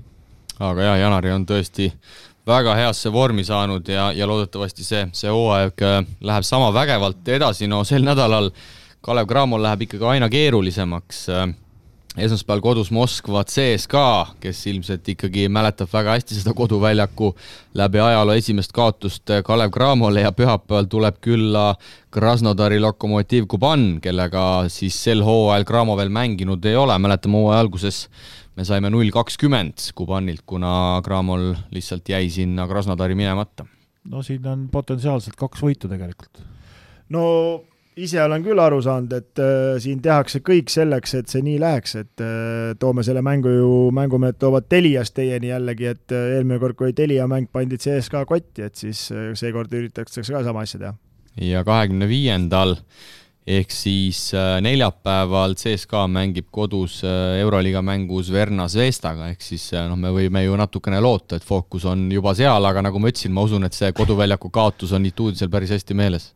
Ega nad ju seda ära ei unusta ja eks see neil pikalt veel meeles, aga loodame parimat. Ja Kuban ju tegelikult alustab sel nädalal Eurocupi veerandfinaali Unixi vastu, et tegelikult see mäng mahub ka sinna vahele. Esimene mäng saab olema juba teisipäeval, teine neljapäeval ja kui vaja, siis mängitakse järgmisel nädalal kolmapäeval, ehk siis see Kalev Cramo mäng sinna vahele, kui nad peaks Unixiga 1-1 esimesed 2 mängu mängima, siis on ikkagi päris valus nende jaoks. No siis on valus jah, aga nad on siin viimastes mängudes tegelikult mänginud päris palju noori ja siin treener ütlenud ka, et noored saavad päris hästi hakkama ja kui nüüd tuleme siia mängude juurde tagasi, siis võideti siin ju Parmat peaaegu 20-ga, korraks küll Parma osutus vastupanu, aga tegelikult Kuban mängiski, lasi noortel päris palju mängida ja said hakkama ja tulemus 85-68, et noh, noored tulevad isuga kaitses, et ei olnud Parmal mingi hetkel võeti ikka päris rajalt maha. No jah, et ütleme, kui seal peaks olema 1-1 või siis näiteks 2-0, kas siis Kuban võitma või Unix võitma, et igal juhul Kalev Cramol on mentaalselt nagu parem võimalus, et siis kui juba ütleme Kuban võidab, siis nad juba mõtlevad edasisele mängudele ja väike pingelangus ja kui tappa saavad, on paha tuju ja kui peaks olema 1-1, siis hakkavad keskenduma järgmisele mängule, et siin meil üllatusvõimalust on, ma arvan. Jah, ja vaadates Unixi ja Kubani selle hoo minekut, siis ma julgen küll arvata, et see läheb otsustava 31. märtsi mängu peale, aga seda me saame siis sel nädalal näha. Laupäeval veel keskne mäng VTB-s, Moskvat CSKA ja Unix, nii et Unixil on ka seal Eurocupi vahel tegelikult väga kõva andmine ja toonitan veel kord, et CSKA mängib neljapäeval kodus Verna Zvezdaga, nii et see hooaja lõpp läheb siin väga tihedaks satsidel.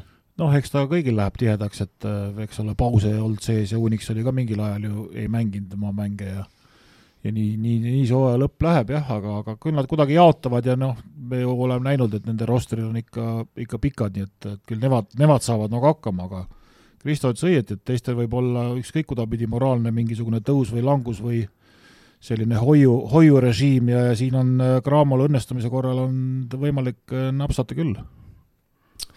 Saame näha. Nagu ikka, järgmine nädal siis oleme jällegi targemad, kuidas... Aga tabelis jah, tuletame veel meelde, et me siin ikka räägime oma lemmikuiskonnast ka ja Imki sai ikkagi CSKA käest korraliku 20 litri ja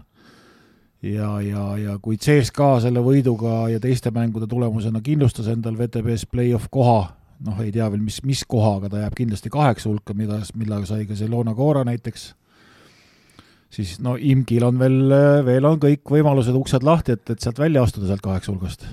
Ja Imki kasuks rääkis nüüd eelmisel nädalal see, et Parma sai võõrsil lüüa nii Zenidilt kui Kubanilt ja ikkagi mulle tundub, et Avtodor ja Permi Parma on need 2 satsi, kes ilmselt võib-olla ikkagi selle omavahelise mängu tulemusena selle viimase 8. koha ära jagavad, aga ärme rutta sündmustest ette, siin võib-olla tõesti meie sõpradel Moskva oblastist on mõni üllatusvaruks. Ja et sa sinu reklaamisid, et Mikki ja McCollum tõmbavad ka ketsid, aga nad veel ei ole kuhugi läinud, et... Veel ei ole läinud jah, aga mine tea, mis siin võib... Millal? Ootame põnevusega, iga kord vaatab, kas on rosteris või ei ole.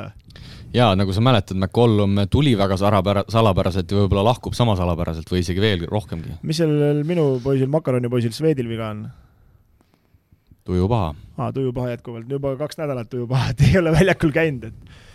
Okay. Aga lähme edasi. Nordeidi küsimusmäng. Nordeidi küsimusmängu toob teieni B12 spray, mille mõju tänu suu limaskesta kaudu imendumisele on kiire ja tõhus. Nordeid toob meieni küsimusmängu 12. vooru, kuid enne on vaja koos Jaan Allikuga ära klattida 11. küsimuse õige vastus. Tere, Jaan! No tere jälle! No lähme siis kohe asja juurde, sest saada tundub veel olevat üsna pikk teil. Nii et küsisin siis, kes neist 21 korvpallurist on siis saanud korvpalli algtööd selgeks naistreeneri käe all. Ja mina loen õigeks vastuseks Janar Jõesaar, keda juhendas selline korvpallikorufee klubist Taba 89 nagu Elle Lapp.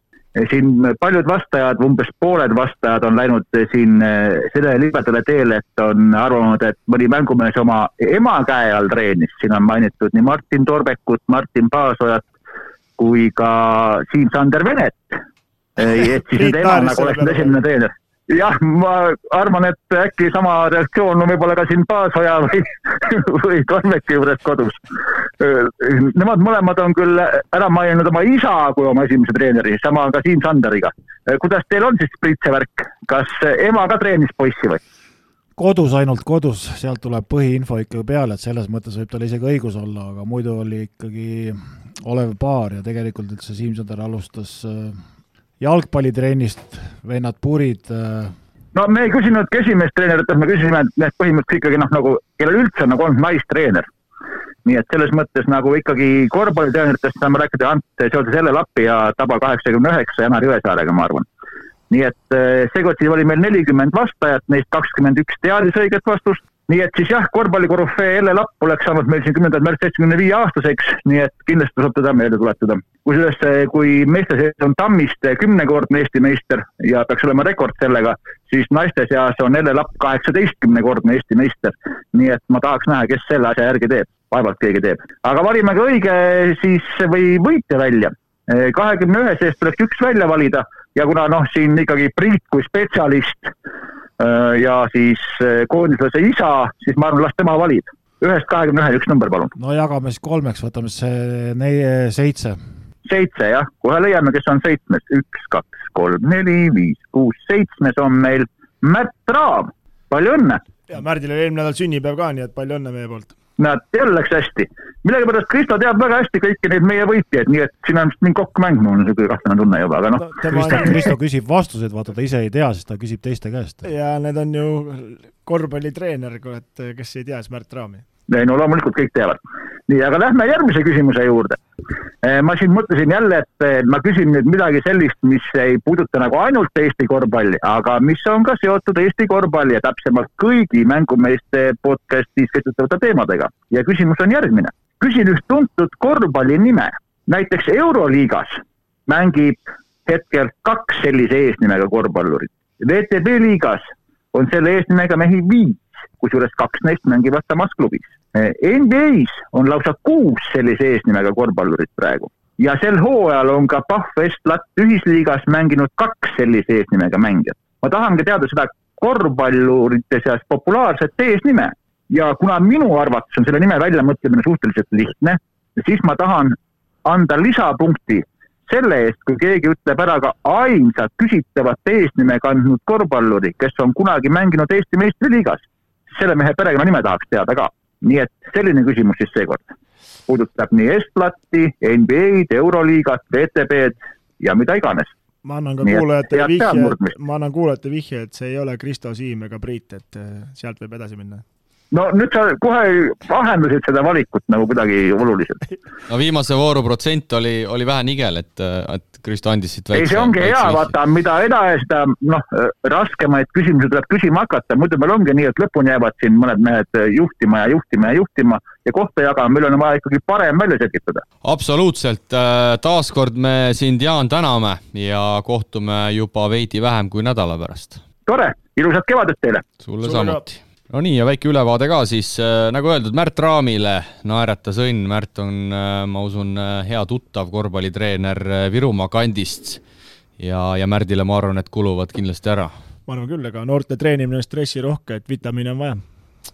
Ja üldseis ka siis kiirelt, siin väiksed korrektuurid tulid, kaksikjuhtimine jäi samaks, Hardi Traumann, Koit Kalmus siin liiguvad paarisrakendina liidritena, Risto Merimaa 3. punkte 12 ja edasi tulevad siis juba Brendon Paidra, Tõnis Teesaar 11 punktiga, nii et see on nüüd esiviisik, mis on välja joonistunud, aga viimane rubriik siis Poolsi küsimuste näol on meid veel ees ootamas.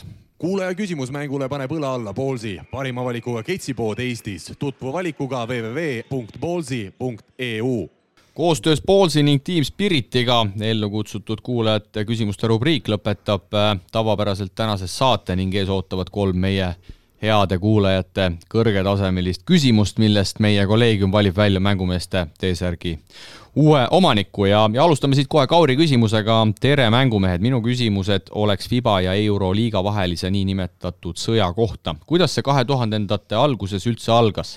90-ndatel oli tegemist ju veel FIBA Euroliigaga, milline on seis praegu, kas 2 osapoolt omavahel mingeid koostöövorme üldse arutavad või on asi täiesti tupikusse jooksnud? Valikmängude ümber toimuv Kammaja on palju tähelepanu tõmmanud, milline on selles asjas alaliitude roll või ei ole neil üldse sõnaõigust? Kas näete, et FIBA katse selle meistrite liigaga Euroliiga toimivat süsteemi lõhkuda, võiks kunagi õnnestuda või jääbki Euroopa korvpall sellisesse jaburasse seisu tiksuma. Lõpetuseks, kas olete mõelnud järgmine hooaeg teha mängumeeste Euroliiga Fantasy liiga, nagu mõne teise ala podcastil on oma Fantasy, kus kuulajad saavad saatejuhtidega mõõtu võtta. Kristo Saagele Fantasys ära teha oleks saavutus omaette või siis ka mitte. Edu ja jaksu Eesti parima korvpalli podcasti tegemisel, Kaur!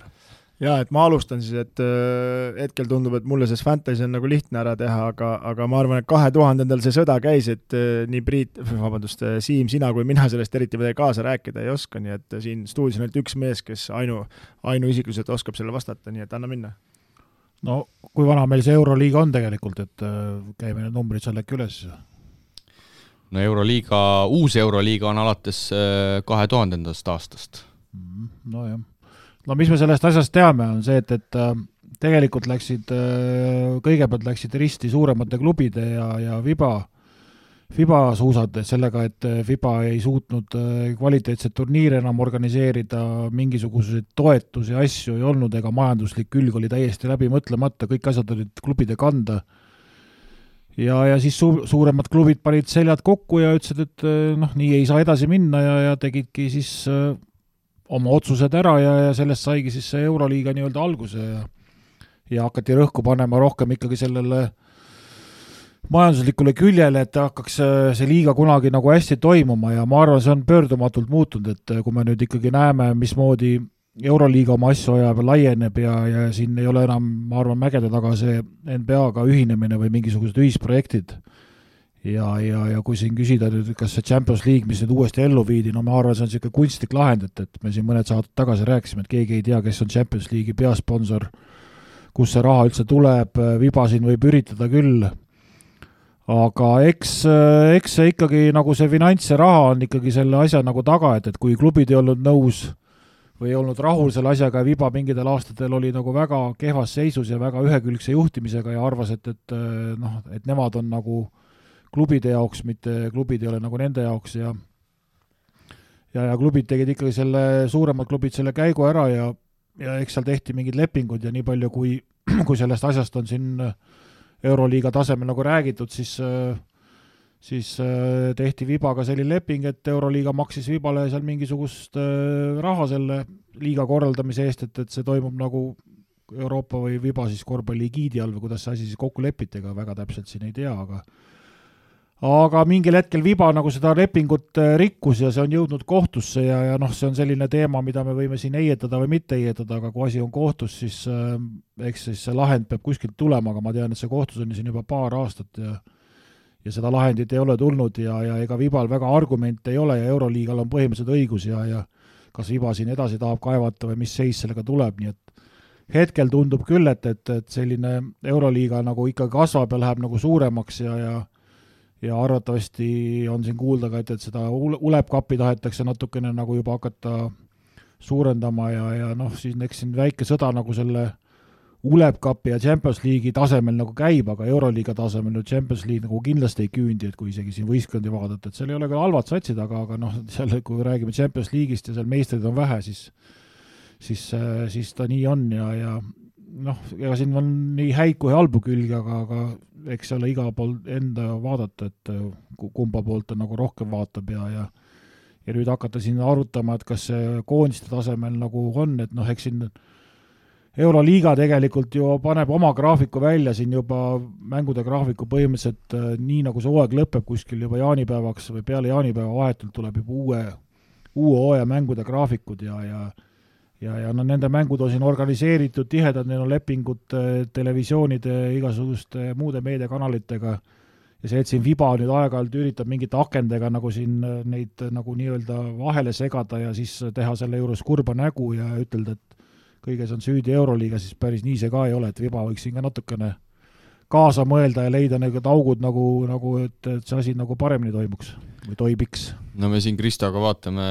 üksteisele otsa ja nii targa jutu peale ei oskagi midagi rohkemat lisada. No ma ikkagi siin midagi lisaksin, et siin kaotaja, ma arvan, kõige rohkem on ikkagi koondised, sest et ega Euroliigas on ju rahad ja mängijad lihtsalt ei tule koondistesse nende akende ajal ja no Läti näitel ju saame seda praktikas ka ütlemegi, et see ongi puhas, ütleme, puuspunasest ette näide ja nii palju, kui mulle nagu on meenunud või kõrva jäänud, ega kohtunikud ka ju pidid valima, kas Euroliiga või FIBA, et mõlemas ju vilistada ei saa, et seal oli ka ikkagi no meie mehed on ju ka FIBA organisatsioonist nii-öelda välja tõrjutud siin. Ja 2 meest, härrad Rain Peerand ja Aare Alliku on siis Euroliigas, nemad siis saavad vilistada ainult Euroliigat või Eurocup'i või VTB-d just, ja teisel pool on siis Tanel Suslov, Mart Uue-Hendrik ja Mihkel Männiste, kes siis vilistavad neid Champions League, FIBA Europe Cupi, naiste Euroliigat, naiste madalamaid sarju, koondise mänge, et iseenesest nagu sellel poolel, kui siit natukene teemast välja minna, nendel vilemeestel on seda valikuruumi vähe rohkem. No ja teine asi veel, või no mis jäi nagu enne rääkimata, on see, et Euroliiga on ikkagi tegelikult teinud ettepanekud väga konkreetselt ajajaotustega, millal võiksid olla mängijatel vaba aeg, millal võiks olla koondiste aeg suve lõpupoole ja millal võiks klubid oma ettevalmistust alustada. Et nende poolt on nagu ettepanekud tehtud, aga pigem on see, et FIBA ei ole nagu ühele asjale alla kirjutanud ega nõustunud koostööd tegemast, nii et jah, selles mõttes Kristo on õigus, et koondised kaotavad ja mitte ainult koondised, vaid tegelikult ju fännid kaotavad kõige rohkem, sellepärast et nemad ei näe oma paremaid mängijaid ja nende akendega üritati siis ju mingil hetkel teha nii nagu jalgpallis, et mängijad tulevad hooaja sees, aga paraku unustati üks asi ära, et jalgpallis ikkagi finantseerimine on hoopis teisel tasemel ja teised süsteemid ja teised sissetulekud ja teised maksmised, nii et seal on nagu see klubidesse kõik juba sisse kirjutatud, korvpallist paraku pole seda suudetud teha ja hetkel ei näe ka, millal seda suudetakse. Ja et siin jutu kokkuvõtteks võid öelda, et ma ei teagi, kas see meie väikese Eesti jaoks on nagu pluss või miinus, et me saime nüüd EM-ile peale, et kas täiskoosseisus oleks saanud, oleks nagu järgmine küsimus on ja nüüd miinuspoole peal on siis see, et meie kohtunikud kannatavad selle pärast. Aga teise küsimuse vastuseks, Euroliiga Fantasy liigat, kuna sellega peab ikkagi päris palju tegelema, kui sa tahad selle edukas olla, nagu me Krista näitel sel aastal näeme, siis see võiks tulla, kui keegi seda haldab, aga ma kardan enda näitel öeldes, et päevas ei ole lihtsalt nii palju tunde, et hakata siin mingi fantasy liiga. See on lihtne, see lehekülg ise haldab selles mõttes, et... Jaa, aga sa pead ikkagi ju, kui sa tahad seal tegija olla, sa pead jälgima mänge, analüüsima statistika. Ei, selles mõttes, kui sa ise tahad nagu tegija olla, nagu sina, kui me tahame nagu kõik kuulajad kotti panna, nagu ma võin öelda, et seda nagu ei saa. Ma tõpan enda nime maha, et ma annan siin nüüd jälle Kristole sõnaga, et kui spetsialist räägib, siis teised vaikivad. Ei, me ju 11 Eesti teeme selles mõttes, et ja bravuurikalt alustasin, seal olin kohe teine ja meestele ütlesin, et ma ei tea, et jätan paar vooru vahele, tegelikult ei jätnud ja nüüd olen viimane kindlalt ja polegi nagu mingit varianti, et see on iseenesest jah põnev, aga seal kahjuks ma arvasin, et minu eelis on see, et me seda saadet teeme, olen sellega iga päev kursis selle nii-öelda Euroliiga teemaga, aga kahjuks sellest eriti kasu ei olnud. Aga elu on näidanud, et kui tahad seal edukas olla, siis peab päris süvitsi minema ja puurima, nii et ma kardan, et selle me ikkagi hetkel veel jätame vahele. Ma segan veel korra vahele, ma tahaks teada, mihuke podcast seda Fantasy liigat teeb, et ütlesid, teised podcastid teevad, et ma arvan, et ta mõtles siin jalgpallipodcast ja seal minu teada on olemas see. Jah, võib-olla küll, neil on jah rohkem aga kas Euroliigal endal juba ei ole midagi või? Ja, ikka. Euroliigal ongi see podcast, seda ma mängiga teha tahtsin, meie teeksime. Kõik saavad teha nii-öelda oma selle liiga, et ala mina teen, meie 3 seal mängime, võistleme oma vahel. Ütled koodi ja saad ennast lisada sinna. Just. Eks Kristo teab täpselt, mina ei ole seal osalenud, aga tundub suhteliselt loogiline.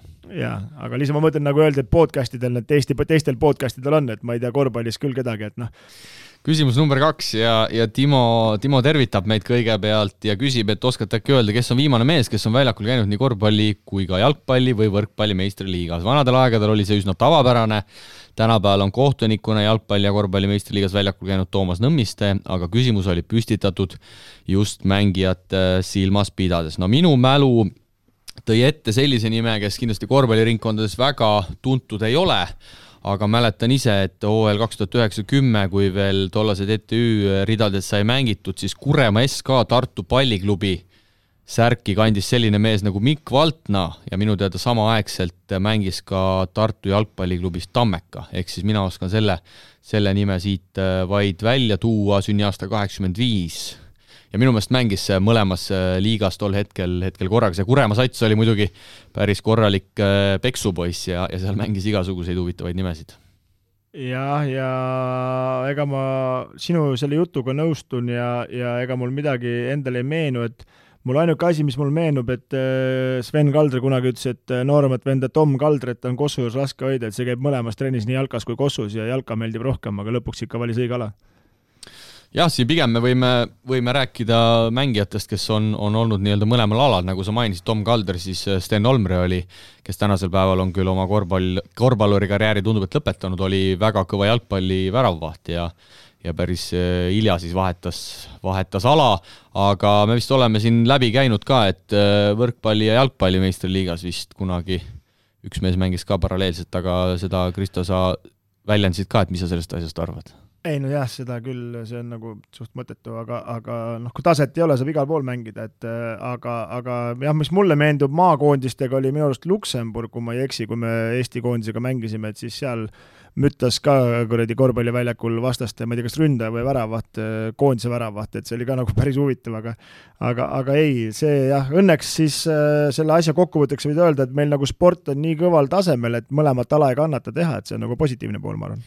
Nagu Timo Priit küsis jutumärkides, vanadel aegadel oli see üsna tavapärane, on sinul nendest arhailisestest konspektidest midagi mällu jäänud? No need on väga vanad ajad, et meie ajal seda ka enam ei olnud, et ikkagi see võis olla kuskil seal 40-50, võib-olla seal 60 alguses näiteks, et kus seda sporti tehti siis nii-öelda lihtsalt, et mäng oligi nii-öelda nagu trenn ja kõik asjad koos ja kes oli vähe andekam või vähe tegijam, siis see sai igale poole osalema, sest korvpall ja võrkpall, ütleme, pikkused maksavad ja kindlasti see oli mingil hetkel teema, et ega me ei ole ju kuulnud, et keegi oleks mänginud siin näiteks käsipalli ja ma ei tea, mis mängu veel koos, et võib-olla siin on mõni mees näiteks, kes on mänginud hokit, et ei oska öelda, aga omal ajal see ikkagi oli jah, et suvel mängiti ju siis neid mänge, mida kannatas õues mängida, talvel mängiti neid mänge, mida kannatas õues mängida, nii et hoki ja see oli nagu ka mingil hetkel ikkagi päris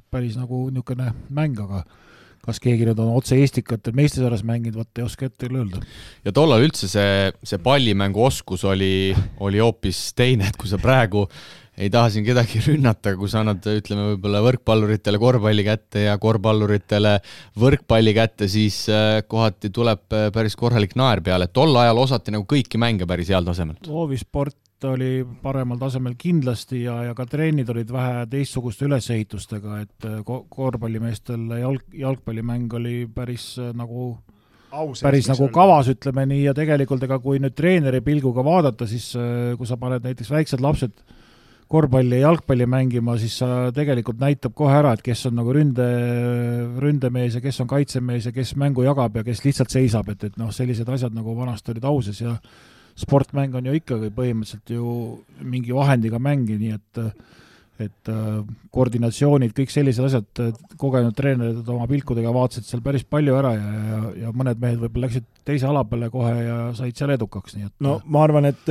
siiamaani on veel Andres sõbral au sees jalgpall, et meistriliigas mängides ükski trenni ei alanud ilma jalgpallisuhendusega 10 minutit, et aga Siimu jutul tagasi tulles, et selle koha pealt ma võiks küll nagu öelda või nagu arvata, et korvpallurid on kindlasti multifunktsionaalsemad kui mingid teise alamehed, et ega muud ei arvandki. Ei no jaa, aga mingi jalkamehed on ju siin tänavakossu üritanud, ütleme siin teinud, aga no see ikkagi, ma arvan, et kui oleks mingi jalkasari, siis kossumehed võiks mängida küll siin mingi Eesti 3. või 4. liigas mingi satsi paned, rahulikult taab üles need jalkavennad, et ma lihtsalt arvan nii, aga ma ei tea, millegipärast sisetunne ütleb, et korvpallis nagu rohkem jah, et siin ütleme, võtame kadunud Allan Torbeku, no me panime seda saali hokit ja kõike mänge nagu kõvasti nagu, et see oli nagu jah, au sees. Eks see jalgpalli ja korvpalli vahe tuleb, ma arvan ka sealt, et olgem ausad, jalgpall on tunduvalt kergem mäng, et ma arvan, et korvpalluritel jalgpalli peale minna on lihtsam kui jalgpalluritel korvpalli peale minna, aga siia küsimuse lõppu viskaks veel ühe mõtte õhku. Ma mäletan, kui mina veel mängisin, siis soojenduseks pandi päris palju vutti erinevates satsides. Sa mainisid Kristo Andres Sõpra ja Rakvere Tarvast, et see on kuidagi nagu ära kadunud, et ega tänasel päeval Priit, no ärme nüüd räägi võib-olla päris Euroliiga tasemelt, et seal soojenduseks vutti mängitakse, aga ega siin Eesti klubides ma usun ka, et ega keegi ei löö seal trenni alguses jalkapalli väljakul, et taguge nüüd pool tundi ennast soojaks. Et on ikkagi see asi muutunud natuke.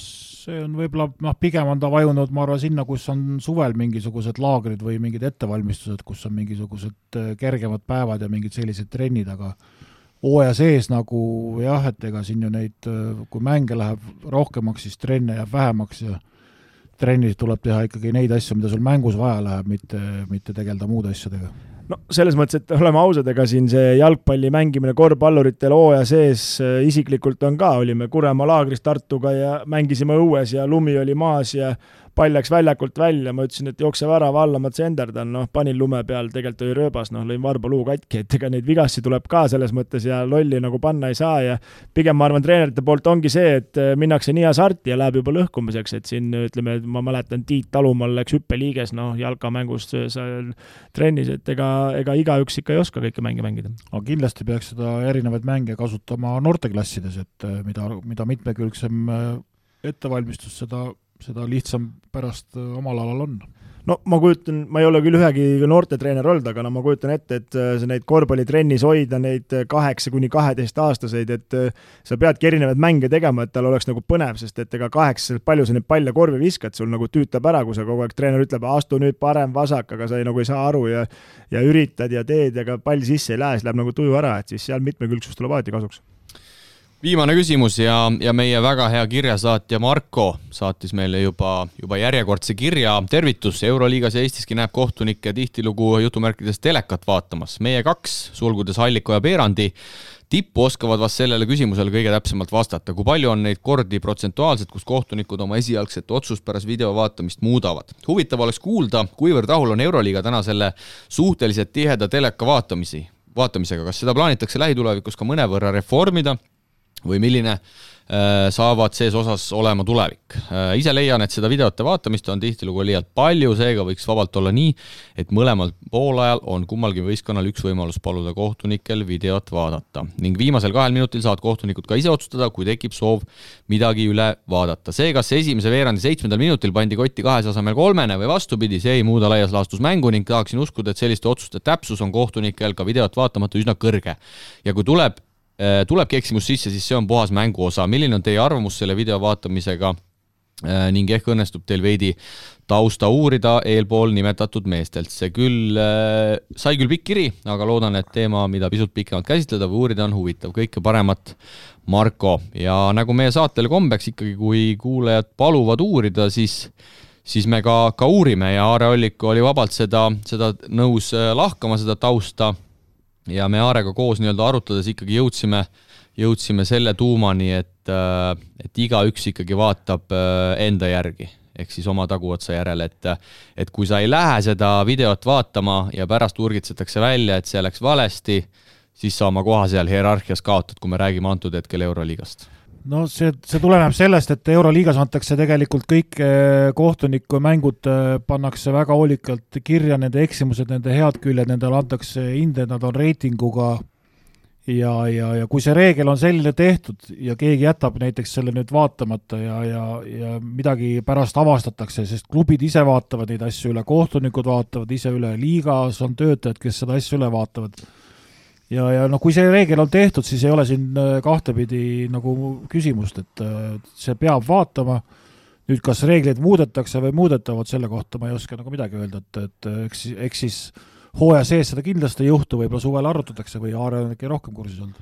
Aga no ma mõtlen näiteks selle kohtuniku seisukohalt, kui ma ise oleks kohtunik, et kui sul on antud võimalus vaadata, eks, kui sa oled 70, 30 või kas või 80, 20 kindel, et sul on õigus, on ju, aga sul on võimalus vaadata, siis ilmselgelt lähed vaatama, et endale kinnitus saada, et kui sa lähed vaatamata ja tegelikult on teistpidi, siis ikkagi see pahandus on ju päris kõva kaelas ja ütleme siin, Priit peaks ju hästi teadma, et ega Eesti liigas isegi ju vaatamisega teinekord 3 ja 2 läheb sassi mängu lõpus või? No seal on lihtsalt jäetud osad kaamerad panemata, mis tegelikult pidid olema, nii et see oli puhas korraldaja prohmakas nii-öelda, ütleme, et ükskõik kes seda siis ka ei korraldanud, aga Euroliigas on need kaamerad paigas ja me tihtipeale ju näeme, et 2 kaamera nurga alt on kõik täpselt nii, nagu kõik pealtvaatajad arvavad või muud vaatajad, aga siis tuleb 3., 4. kaamera ja sealt ikkagi selgub kurb tõde, et oligi paraku see olukord nagu teistpidi ja 3 kohtunikku näevad ka erinevate nurkadelt ja nii nad selle pildi kokku panevad ja tänase Euroliiga juures, kus mängud on nii tihedad, siis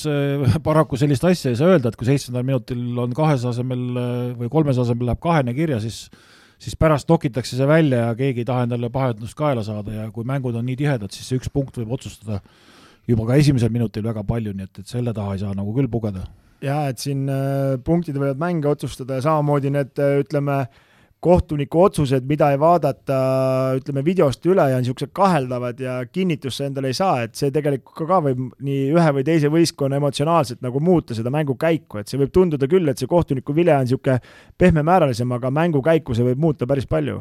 Ja ma olen ennastki tihtipeale Euroliigat jälgides tabanud mõttelt, et no mida te lähete seda vaatama, et ilmselge ja nii edasi, eks, aga jällegi, kui me paneme ennast kohtuniku nii-öelda jalanõudesse, siis selgelt sa kaitsedki ennast, et sa eriti selle Euroliiga tasemel, kus konkurents on tegelikult ikkagi väga julm ka meie meeste jaoks, siis sa igal juhul, nagu Kristo ütles, isegi kui on 70-30, sa oled kindel, sa lähed, vaatad selle olukorra üle, kui see IRS-i süsteem sul seda lubab, aga pigem me siis ikkagi peaks vaatama siin Euroliiga poole, et võib-olla võiks kuidagi seda asja reformida, et siin Aare mulle mainis, et üks mäng, kui ta seal vilistas FS-i mängu ja Ataman oli tal selja taga, teised mehed läksid videot vaatama, Ataman oli ka öelnud, et kuule, et come on, et kaua võib, et see täielikult lõhub seda mängu ja segab seda mängurütmi, et sellega ma olen küll absoluutselt nõus, et kohati see mäng venib ikkagi nagu tatt ja selline hea rütm kaob täielikult ära. No see on jälle minu arust nagu vaataja nurgast, et kumma jaoks ta lõhub, et kui ütleme FS on sel hetkel nagu heas minekus, tahab vastast lämmatada ja tuleb see paus,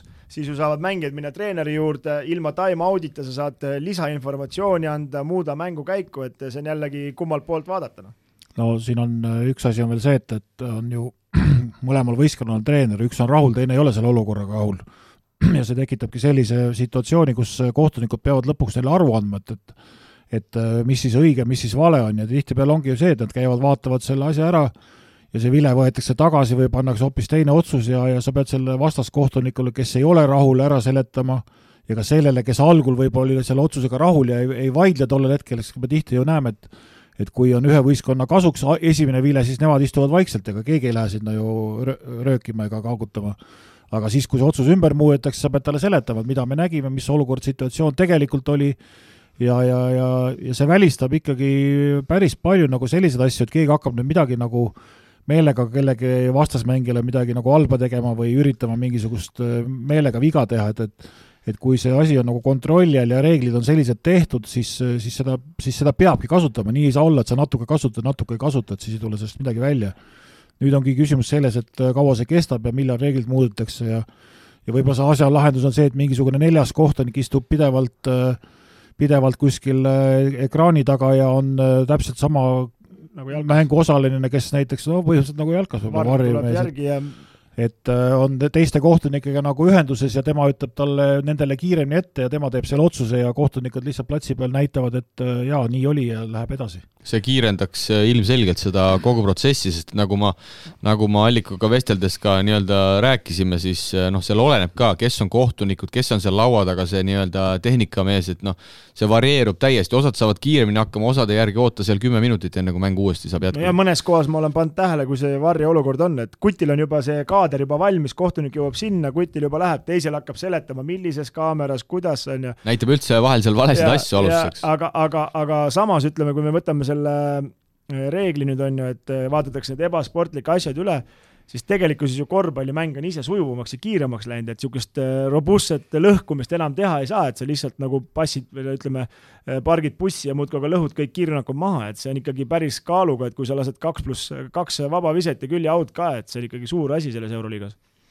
Nii, aga särk vajab jagamist selle pika jutu peale, kas küsimus number 1 FIBA Euroliiga sõda Kaurilt, küsimus number 2 korvpall, jalgpall, võrkpall Timolt või küsimus number 3 Markolt siis selle teleka vaatamise kohta.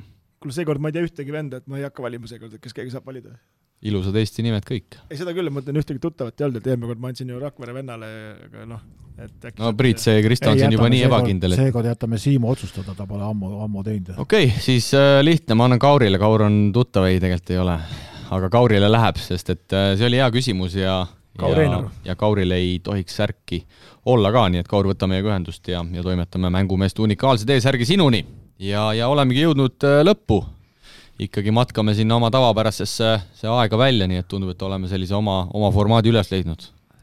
No teemasid ju on, küsimused lähevad aga järjest paremaks ja rohkem nagu sisulisemaks, nii et analüüsid lähevad veel natuke liiga pikaks, aga päris 2 sõnaga ei saa ka kõiki asju läbi käia, nii et ja et püüame ikkagi anda oma nurga ära ja kas see on õige või vale, seda otsustab kuulaja, aga me oma arvamuse peab avaldama ja kindlasti meil on veel siin asju, mida me saaks veel pikemalt analüüsida ja veel pikemaks seda saadet teha, et püüame ikkagi raamidesse jääda. Ja täna tõmbame kiirelt otsad kokku, järgmisel nädalal oleme taas korvpalliliigade osas targemad, tänud kuulamast ja kõikidele siis mõnusat korvpallinädalat. Head aega. Nägemist. Korvpall on meie mäng, mille harrastamisel ja jälgimisel võib tekkida hea tuju ja tunne. Enne saali minemist pea nõu sõbra või elukaaslasega. Platsil näeme!